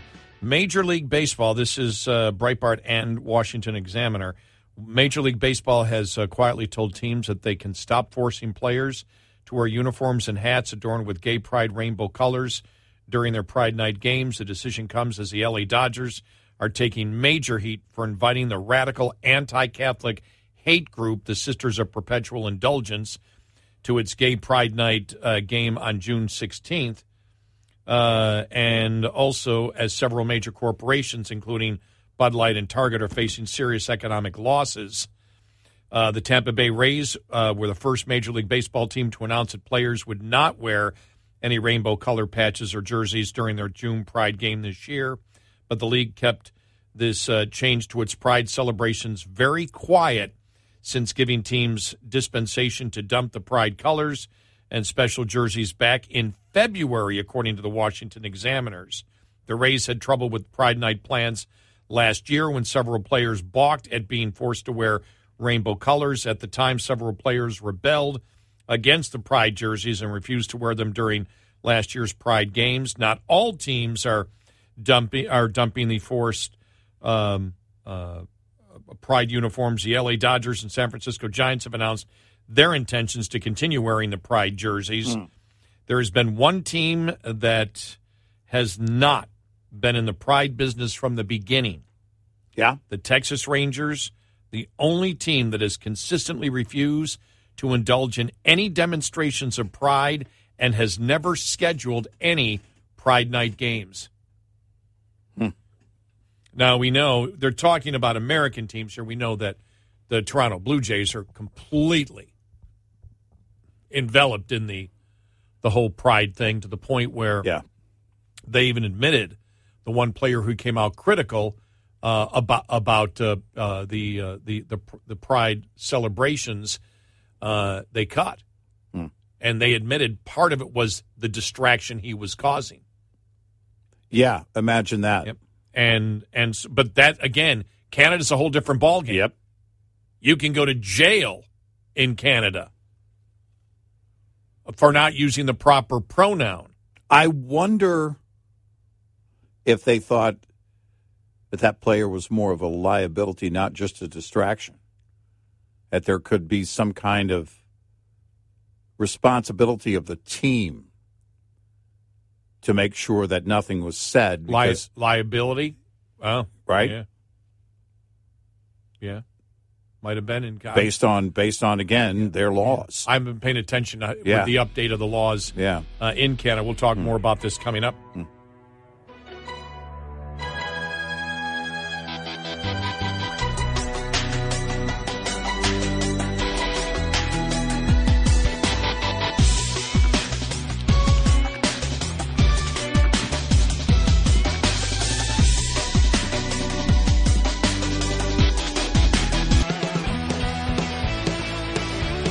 listening to Red Eye Radio from the Uniden America Studios. It's Red Eye Radio. He is Eric. I'm Gary. So you have the Major League Baseball there. Just reading that article, the Major League Baseball quietly tells teams that they can ditch the Pride uniforms. Pro baseball is not the only sport to see growing resistance to having Pride forced on players. Games in their sports, a growing number of NHL players and teams are also turning away from blatant expressions of the groomer agenda. Teams like the Chicago Blackhawks and the Buffalo Sabres have experienced issues with using Pride jerseys. In fact, when the Buffalo Sabres asked for me to give a review of what I thought, because I used to go to games when I lived there, and I used to go to some games when I was back. I haven't in years, but I'm still on the mailing list, and I told him, I said, you don't even know what you're representing. You have no idea what you're representing, the misogyny and the sexism that exists in the biological males can be biological females because they say so. I said, this is way beyond anything to do with, for people that may look at the Pride movement as, okay, the sacrifice of people that came along so we can have equality. Right. It's to the point of promoting biological insanity and teaching sexualized content to 5-year-olds. Mm-hmm. That's what you're promoting, the disgusting perversion that exists there. And it was interesting because the political editor of Breitbart, and let me see, her name is Emma Jo Morse, is gay. Breitbart, and you can't get more conservative than Breitbart. And she wrote an article on it. And she wrote, I used to hate Pride, probably for all the same reasons any conservative scoffs at it. It's loud, obnoxious, overhyped, corporatized, sexualized, and an awkward holiday. But for me, it was also personal. Growing up conservative and proud to be an American, I rolled my eyes at the parades and flags. And then when it occurred to me as I got a bit older that I was gay myself, total dread, total horror. I have to be associated with that. I couldn't bear it. That display and cultural connotation kept me in the closet for almost 10 extra years, just being terrified. Interesting. Of people thinking that is who I am. I was offended by Pride. It was way too much attention focused on the one thing I saw as an impossible hurdle to the person I longed to be, which was just normal. Yeah. And she goes on to talk about what I just mentioned, the people that believe that Pride used to be, okay, those people that went before that died or were hurt or sacrificed in order to get what they believe are the rights that they deserve. Mm-hmm. And you look and say, okay, so it's not about celebrating what you are. It's a sacrifice that people made to do something that you view as good. Right. And that's what she's had discussions on it with other people that she recognizes, that she says that's what she recognizes as what Pride should be, but as she said, that's not what it is. And she said in the last roughly 15 years around gay marriage, Supreme Court ruling, and the broad social acceptance of gay people in relationships that set in around the same time, LGBTQ plus interest groups began to seek new frontiers of activism and fundraising. In that period, the political movement departed from its original mission of equal civil rights for American citizens who have an immutable trait in being homosexual, and in doing so embarked on a neo-oppression of gays by generating fake grievances and controversy on their behalf. Now, I would even go as far as to say that gay people are losing the ability to enjoy the rights so hard fought by those before them, because the political apparatus now won't let them, insisting instead on keeping their sexuality as a central focus and as a controversial issue. Wow. Then let me I want to get down to it here because it's a pretty long article, and I want to get to the point at the where it gets to. Okay. I'm just trying to get here. In 1996, the Supreme Court ruled in favor of protecting gays and lesbians from discrimination and ruled that sodomy laws were unconstitutional in 2003. In 2015, just 12 years after homosexuality was decriminalized, the Supreme Court issued the 5-4 decision declaring same-sex legal in all 50 states. The gay rights movement of the 20th century was so effective and so commendable because it appealed to American ideals. That was all Pride is ever about. Now, the LGBTQIAAP2S+, I put it in scare quotes because I do not see or understand why all the letters are smashed together to form a community of people with nothing really in common. Wow.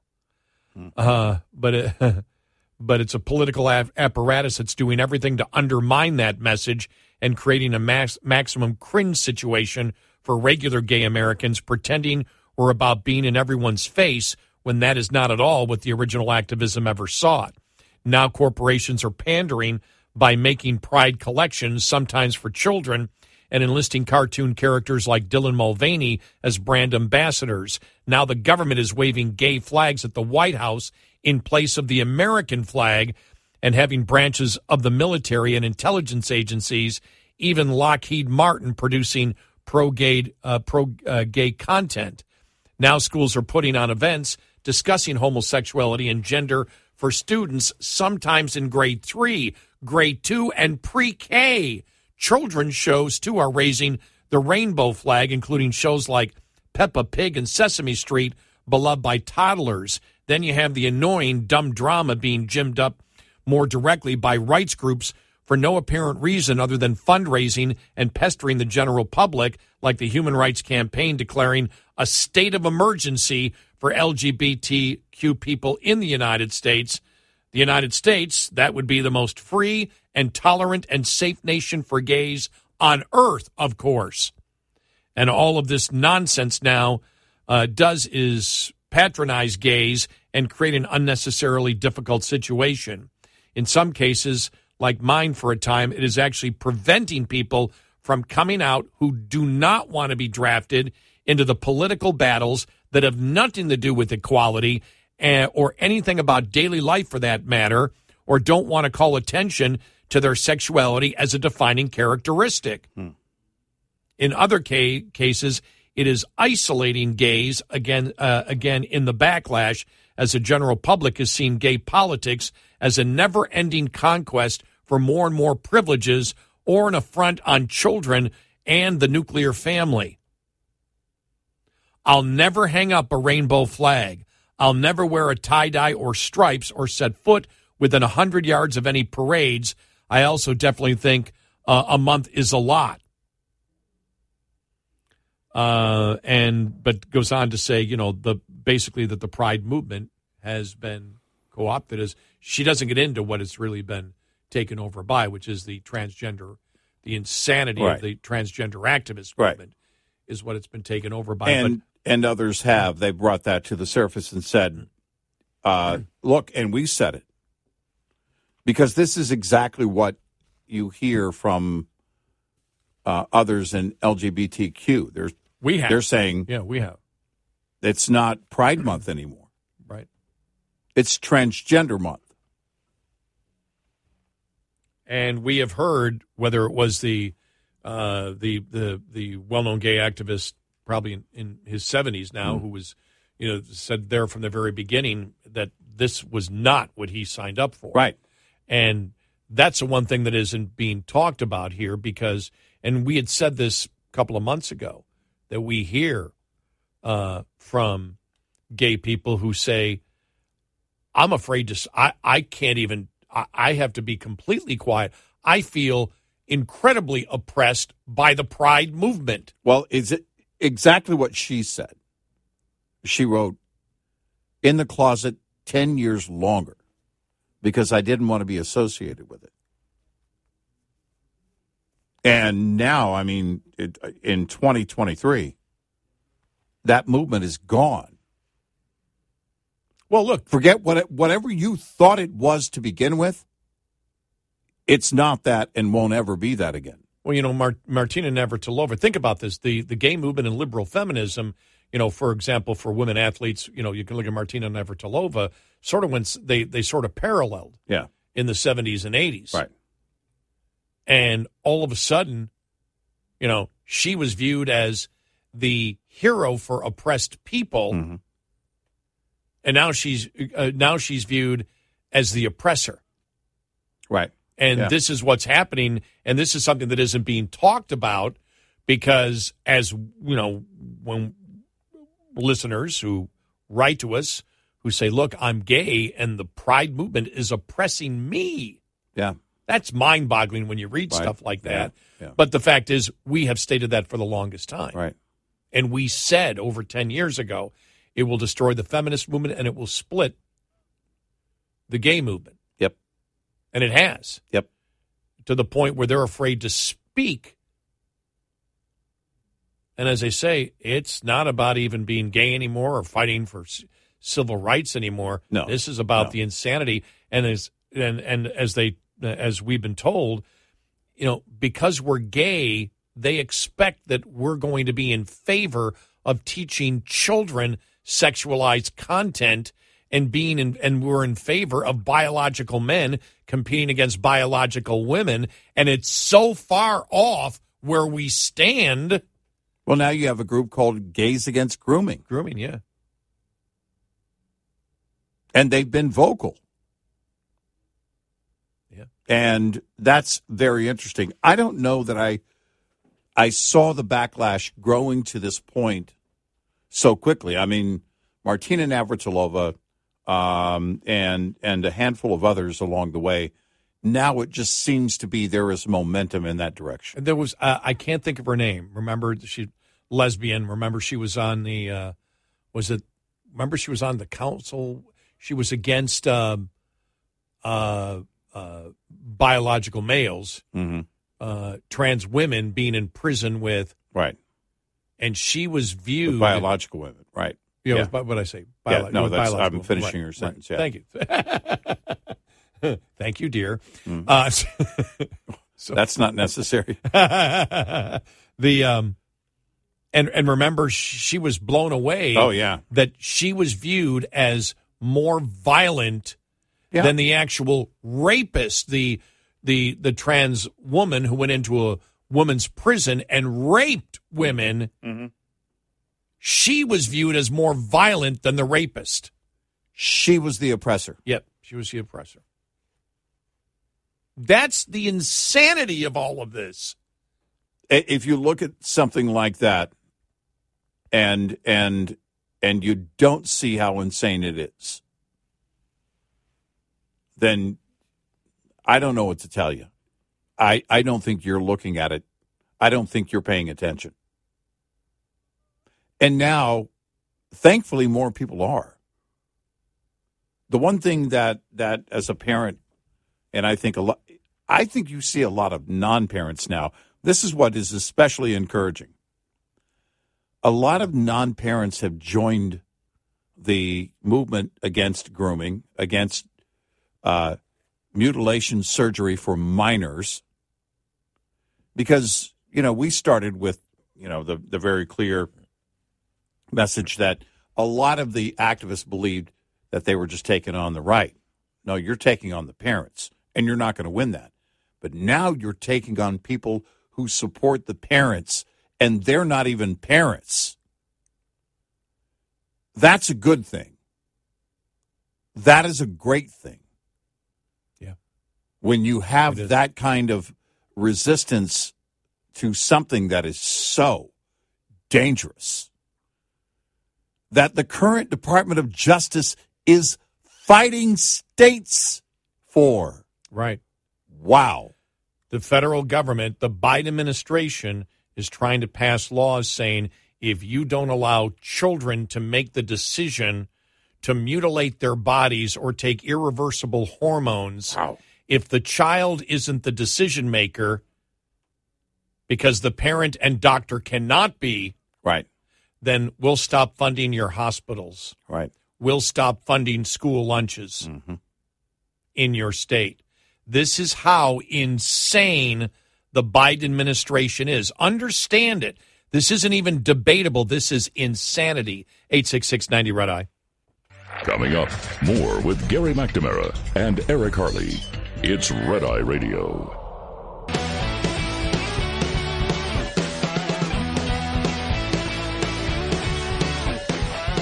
It's Red Eye Radio.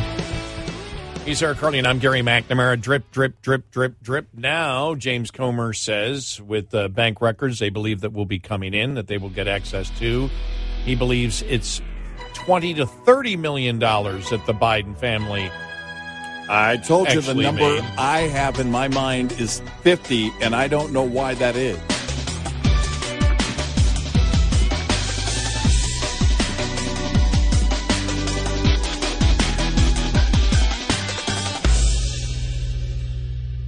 This is Red Eye Radio on Westwood One.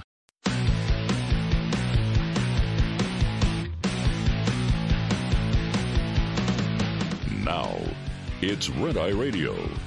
Gary McNamara and Eric Harley talk about everything from politics to social issues and news of the day. Whether you're up late or you're just starting your day, welcome to the show. From the Uniden America Studios, this is Red Eye Radio. All across America and around the world, we are Red Eye Radio.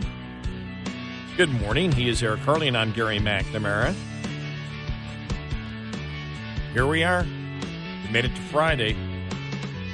Man, you saw that tornado at that small town in the Panhandle of Texas. Yeah. Pretty bad. You know, we had expected, this has been a weird week. Yesterday, I read yesterday was tied for the most humid day in weather records in the DFW area. Yeah. It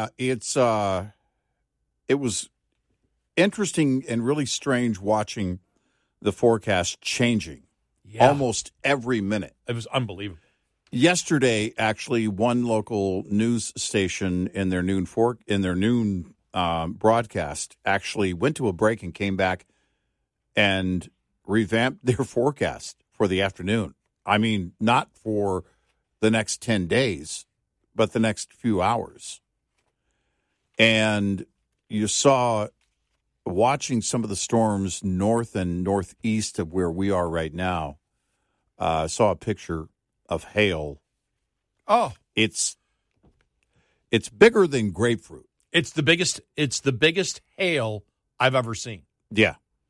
And the last several days has produced hail in this area. I would like to know if that's a record in terms of the number of hail producing storms in one area. I've been here 23 years and I never had hail 3 days in a row. Mm-hmm. Now, it was light around me. Now, from what I know, I missed out. I can't see it on my cameras anywhere. I know people within a couple of blocks of me got hit with baseball and softball size hail. From what I can tell, I did not. Yeah. And so I saw some people a few blocks over already getting their roofs repaired. I just replaced mine 3 years ago. Right. The last thing I want to do is do it again now. But if you get that kind of softball hail, that's major damage. Right. But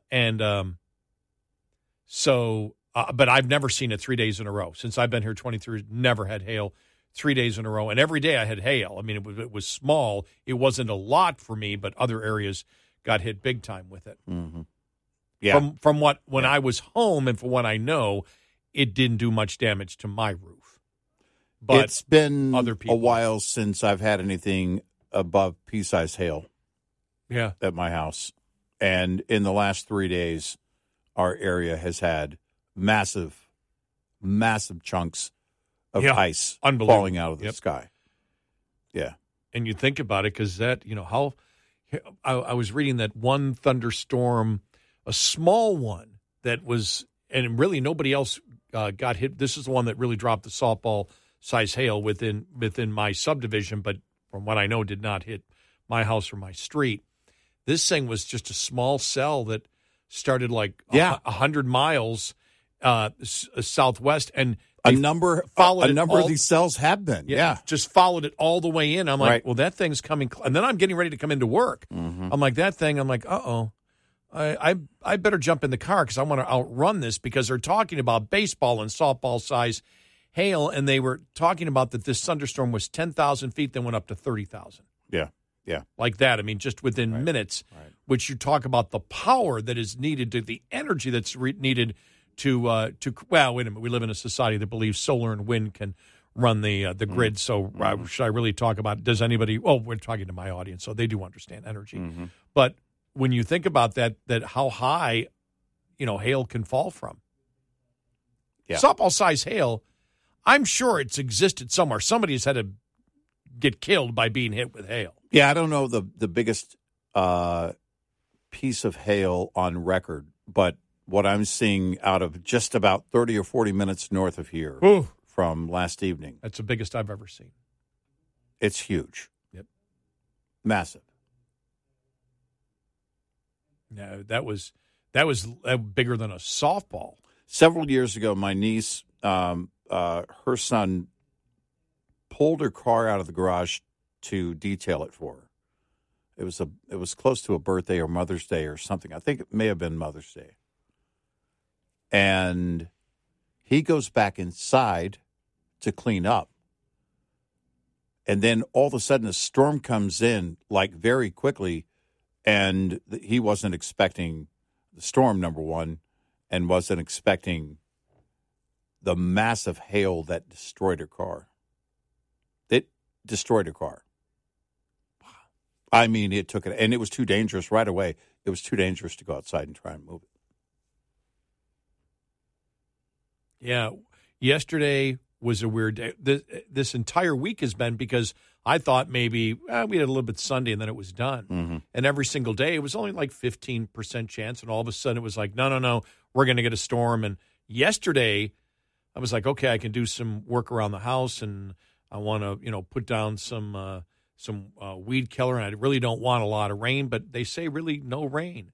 Right. Well, by the time it got to by the afternoon, they had completely changed the forecast where it showed, the future radar showed a huge, system moving in that was going to have, and all of a sudden they increased it, the severity of the hail and tornado warnings and everything else. Yeah. And you saw this, you go, oh my God, this thing's supposed to hit about 6:45.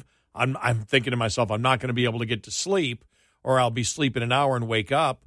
Well, I went to sleep at 5 o'clock. And it looked like this huge, I wanted to get a couple hours sleep at least to be able to come into work. Because I said, if this thing hits, there's no way. Nothing where we are. Everything went up north.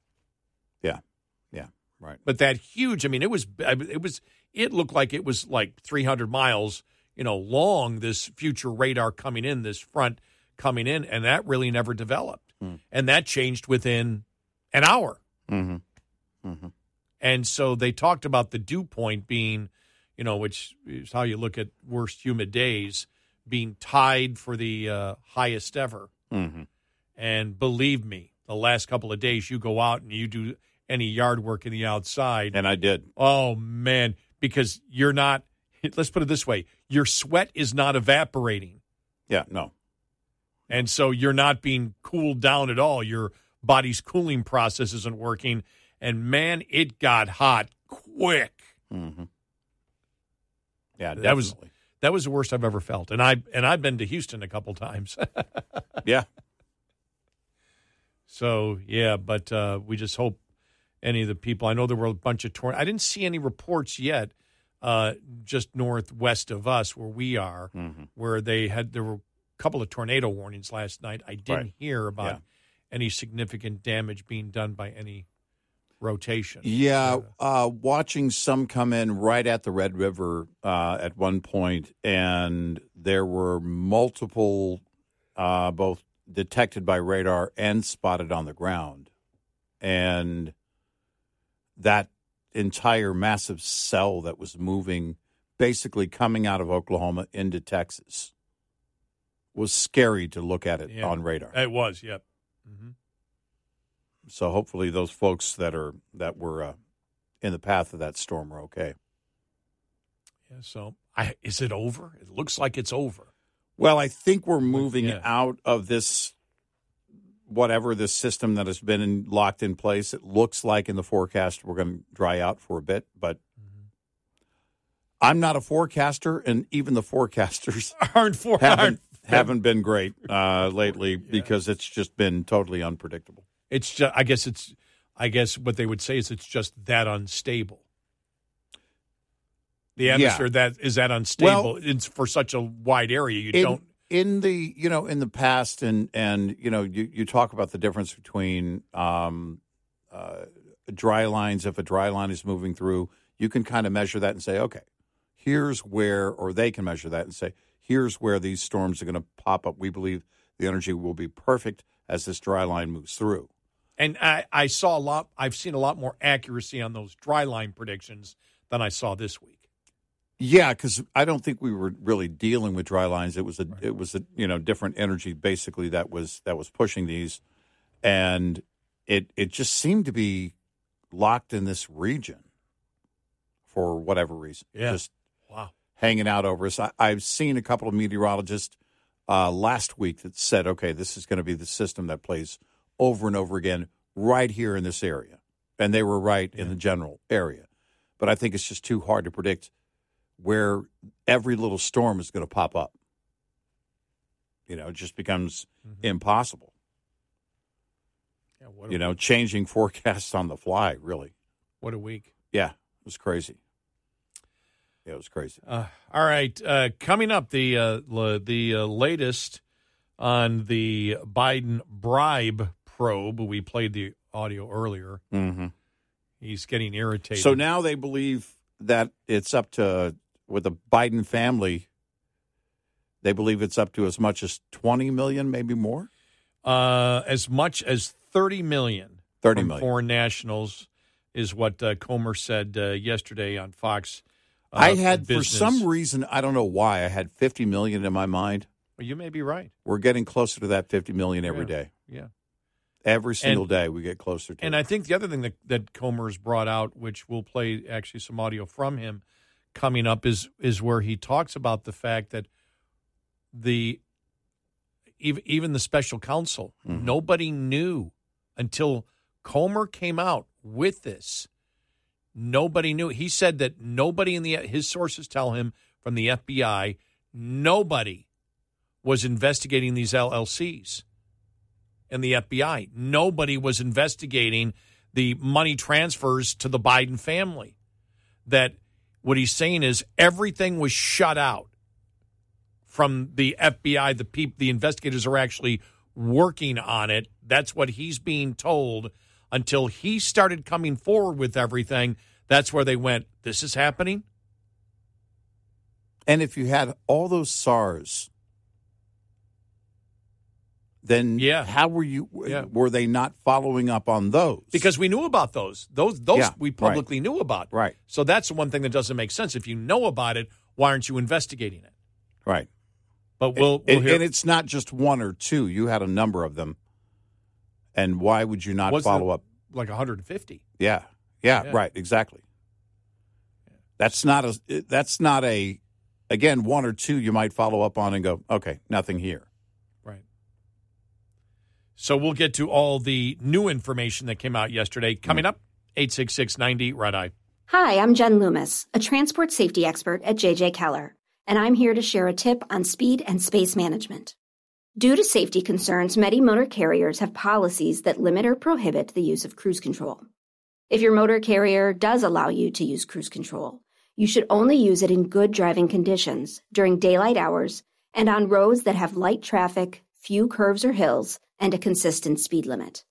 Never use cruise control when operating in adverse driving conditions, including wet, icy, or slippery roads, during rush hour in heavy traffic or on congested highways, at night, or when you're tired or fatigued. During all of these driving scenarios, you want to be controlling and adjusting your speed as you drive instead of having to suddenly brake if you encounter an obstacle. In the case of a slippery road surface, you want to be able to slow your vehicle by not accelerating instead of using the brakes whenever possible. This tip was brought to you by JJ Keller and Associates. Visit us at jjkeller.com. We'll be right back with more Red Eye Radio with Eric Harley and Gary McNamara.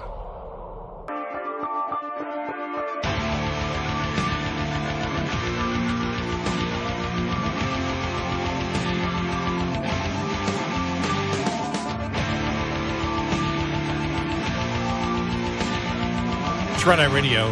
He's Eric Harley, and I'm Gary McNamara. Drip, drip, drip every day.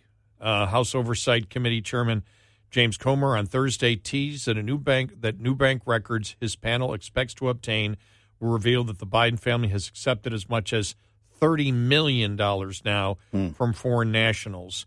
We have more bank accounts coming in. We're going to exceed $10 million this week, and I think we'll get up to between $10 and $20 million. Comer told Fox Business when asked how much money the committee has identified as being obtained by President Biden's family members from overseas sources. And they go on to identify what he has identified previously before the 9 members. Here he is on Fox Business yesterday and talking about this. Was also some new information out there that people may not have heard. Informant tells the FBI.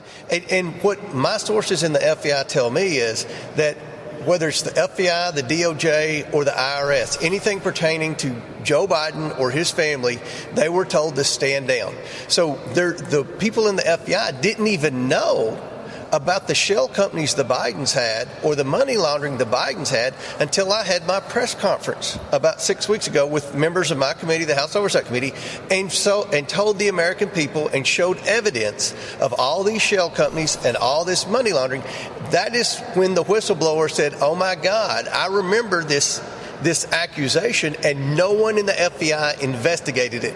What we've presented to the American people in the House Oversight Committee adds legitimacy to this allegation from the oligarch. Now, again, what I get from him there is that when he brought out all the the shell companies, right. Is that what he's claiming brought the whistleblower forward, or was the whistleblower already? Because the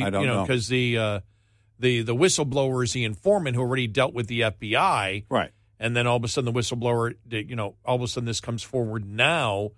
Did he come forward to Grassley and Comer because of that? That wasn't specifically asked. She went right over that. That would have been my next question. You mean the whistleblower just came forward because he heard you? That's what it seemed like what he was stating there. And... Well, one thing I did wonder is about the whistleblower situation is that there are a number of people that know the truth about the investigation. We've always said for every whistleblower, there could be, who knows, 10, 20 others that want to do the same and fear for their job. But if a case gets momentum, could you have more? Knowing that the truth is coming, to the surface, that there is a greater likelihood that you would not be retaliated against, you would not lose your job. The more we learn the truth, the greater the opportunity for any others who want to be a whistleblower.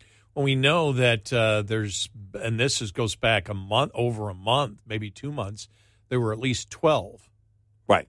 On a variety of different weaponization things of the Department of Justice. You had the 4 FBI agents that testified that one day. You had the one female FBI agent, the one with the blonde hair, that also resigned and then testified. Right. Yeah. And she testified alone, though. The other 4 they all testified, together. That was the FBI agent that, said, I was sitting outside of school, taking parents' license plate numbers. Right. And so that doesn't directly relate to the Biden investigation here. What I find interesting, and this is a question that we've asked, because Comer said it. Almost said Comey. Comer said it.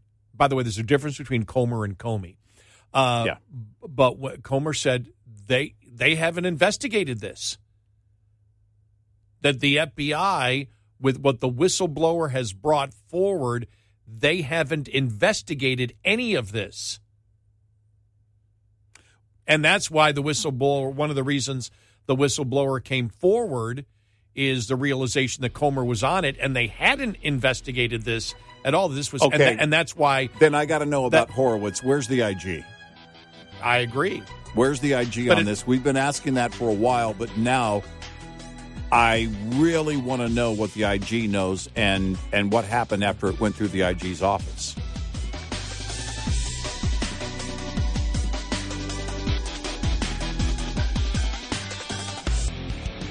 The Bonus Show.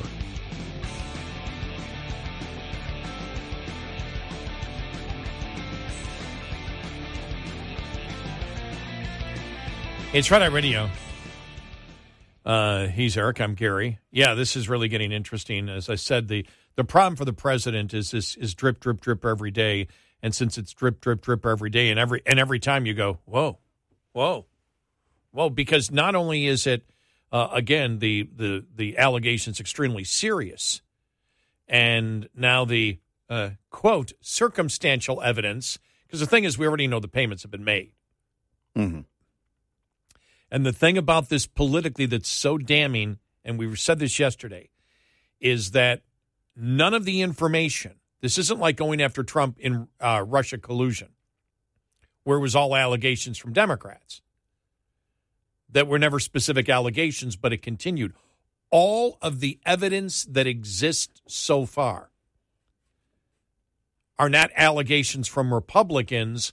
It's from Hunter's laptop, from bank records, and the FBI.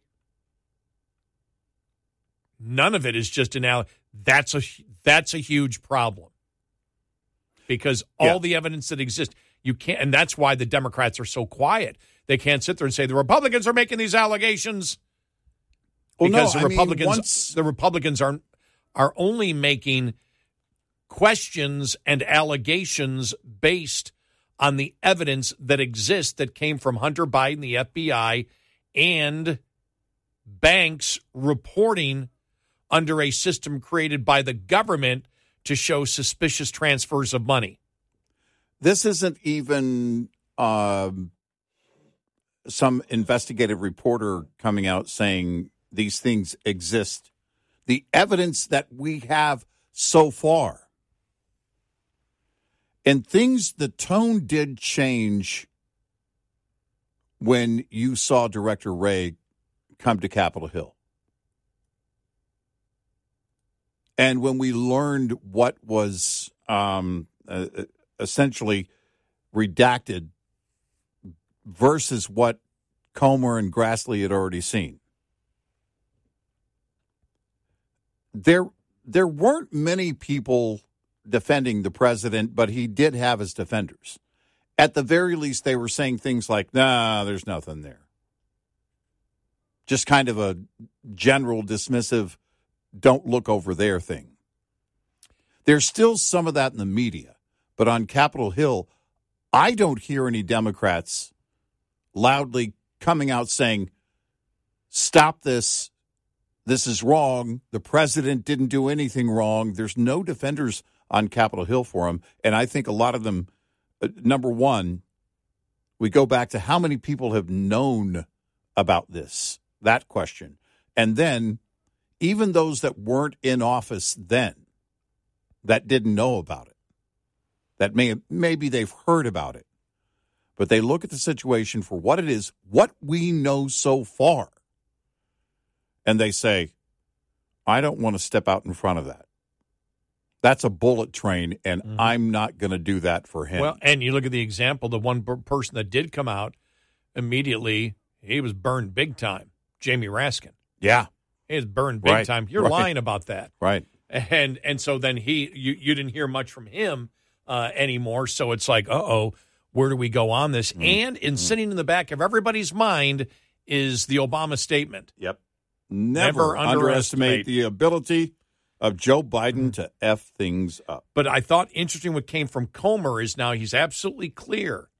He's saying the FBI did not investigate this document. And the thing is, we're being told now every single day I seem to get more response from Republicans saying that, and Comer said this yesterday on Fox Business News, that this is what they were talking about is this may be one of the most credible informants that's ever worked for the FBI in a variety of administrations, all the way back to Obama. Wow. And one of the most effective ones, and nobody's debating it. Nobody is. And the first thing Democrats would do is you attack the whistleblower. You attack the informant. You do something, and they haven't been able to do anything. But Comer stating that the FBI really they have squashed the investigators, and kept the evidence from them. And you and I asked a question a long time ago: is that obstruction of justice? If there's an investigation going on, well, because and you're at the top leadership of the FBI, and you are holding evidence that you have that will change the course of the investigation, is that obstruction of justice? All right. So from what we've learned of the process of the whistleblower process, it eventually gets to the IG's office, right? And while the IG is not going to take on the criminal investigation, the IG is going to look for wrongdoing inside or protect the whistleblower, set up, a situation where the whistleblower is not retaliated against, and look to see if anybody on the inside did something that they weren't supposed to do with an investigation, which is why the whistleblower would come forward, right? That would tell us a lot. Now, the investigation on the crimes itself, right, on the bribes, if that went nowhere after all those SARs, if they just buried that in a box, I mean, that would make sense. That would, if you were on the inside, you would say, well, wait a minute, they're burying this thing. So it's the key between those two, between the informant or between the whistleblower and the top, is the IG. Because the IG, it's in the process of the whistleblower process. The IG receives the complaint by the whistleblower. And then it has, I think it's 30 days to acknowledge, okay, we've received this complaint, and then they follow up on it. But it would establish a number of these items. But did he go to the IG first? Or did he go to Grassley eventually first? It gets to the IG. Right. Well, okay, hold on a second. Now you bring in a whole new question. Sorry. Did someone not deliver it to the IG? Well, I feel like I'm the only one who's asking about Horowitz. Yeah. I would love for Comer or Grassley or any of them looking into it on Capitol Hill to address that. Mm-hmm. Because the process dictates that it gets to the IG's office. Well, by the way, I do believe it is. For example, if it's gone to a special counsel, and from what we know, from what Comer was saying, the special counsel investigating Biden did not know about this document. Mm-hmm. Now, so if that document is being hidden or kept in a place where nobody can see it under the authority of someone high up in the FBI, is that obstruction of justice? Yes. Oh yeah. Yes, that at that point it is, because it's a separate investigation. Well, now, if you're the chief investigator or heading the investigation and you keep pertinent material out, is that obstruction of justice? Yes. And if that document was being hidden, was it also being hidden from the IG? Well, the IG might not have known about the document while they were he's not privy to investigations going on. He only investigates wrongdoing. A lot of the wrongdoing that they're looking at most of the time is not something like this, but it's where the money goes. But the nature where the of money the is being complaint, spent. would it not include that? Well, yeah. Well, when the complaint came from the whistleblower, it was about the document. So then the IG would know the document existed. Right. Right. And that's my question. Right. I thought you meant previous to the whistleblower. Right. No. Because he's probably, the IG isn't privy to every investigation that goes on. Right. But now that the allegations are out there, you would sit there as an IG and say, well, I have to look at possible obstruction of justice if they were keeping this from, remember, the special counsel who was looking into Hunter Biden and everything. Because what they were trying to, what we've been told is even the IG, not the IG, excuse me, that the special boy, it gets complicated, doesn't it? That the special prosecutor was only looking at Hunter Biden. That was the narrative you got from Democrats. Right. Nobody's looking at Joe. Joe hasn't done anything wrong. It's simply Hunter Biden. Right. Well, if he's only looking at Hunter Biden, then you can say, well, either he's ignoring evidence in front of him or he never received that document that's been kept hidden from him. Because if that document exists, you have no choice because Hunter Biden leads. This is where we talked about the polling that says 53, and this goes back a month ago, 53% of Americans believe that Biden is dirty. And that he took, he's been involved in illegal influence peddling. 63% believe Hunter is, which you have to laugh because there is no influence peddling for Hunter. Right. He can't give you anything. Yeah. Right. Well, the only thing that he can give you is a painting or some crack. Or his father. His father's influence. Oh, there's that. Yeah, so it's 63% believe it's the father, which is Joe Biden. And so, we said that's a huge problem. Then this article came out, Margot Cleveland yesterday, Federalist.com. The Bidens allegedly coerced a foreign national to pay them $10 million in bribes, according to individuals familiar with the investigation into the FBI's handling of it. It wasn't how it was initially framed, which was they were approached. That he was paying them the money as sort of a retainer, right? And it was volunteered by Slovetsky,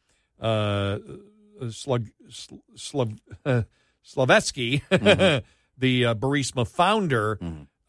This news story is saying, no, it was coerced by the Bidens. And it said, what, if anything, agents did to investigate these explosive claims remains unknown. However, with sources telling the Federalist that the FBI continues to stonewall, on Monday, Grassley revealed a foreign national identified by individuals with knowledge of the matter as the Burisma founder, allegedly possessing 17 recordings implicating Biden's in a pay-to-play scandal, while 15 of the audio recordings consisted of phone calls between Slovetsky and Hunter Biden. 2 of the calls with the Ukrainian was with Vice President Joe Biden, according to the document. The Federalist has now learned that the document reported that the source saying the Bidens coerced Slovetsky to pay the bribes. Sources familiar with the investigation also explain the context of Slovetsky's statements and that the context further bolsters the confidential human sources reporting. In the form from June 30th, 2020, the confidential human source summarized earlier meetings he had with Slovetsky.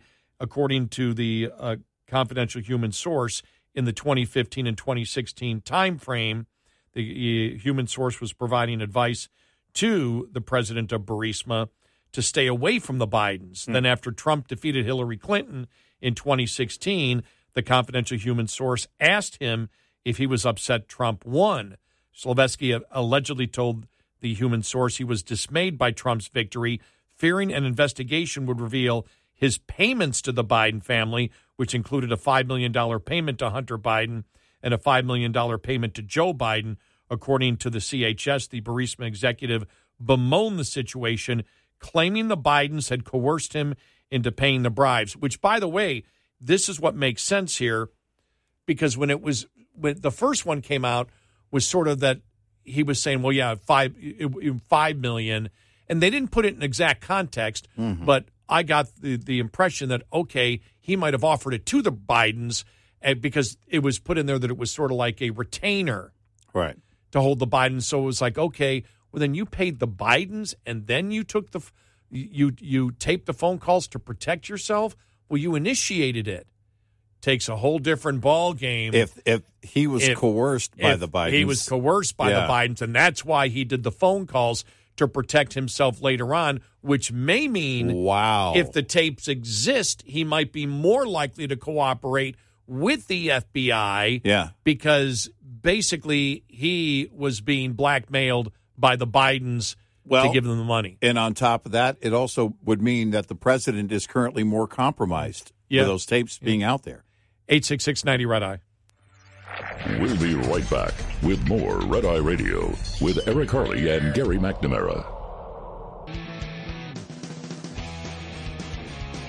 It's Red Eye Radio. He is Eric Harley, and I'm Gary McNamara. Now I understand yesterday why, but when I was telling I was watching, it was like a half hour long. It was Dick Durbin, and then it was Grassley, it was Kennedy, and it was Lindsey Graham. Right. Having a discussion on it. And as I told you, I mean, you all could look at it and go, okay, this is a very deliberative body because it's the Senate, because everybody was very calm, including Durbin, who was not making strong points, and every single Republican, but in a very calm way, was making absolute slam dunk points. I'd play it, but it's like a half hour long, and I haven't been able to find anything to give you a context of how it went that whole half hour, but it was pretty awesome.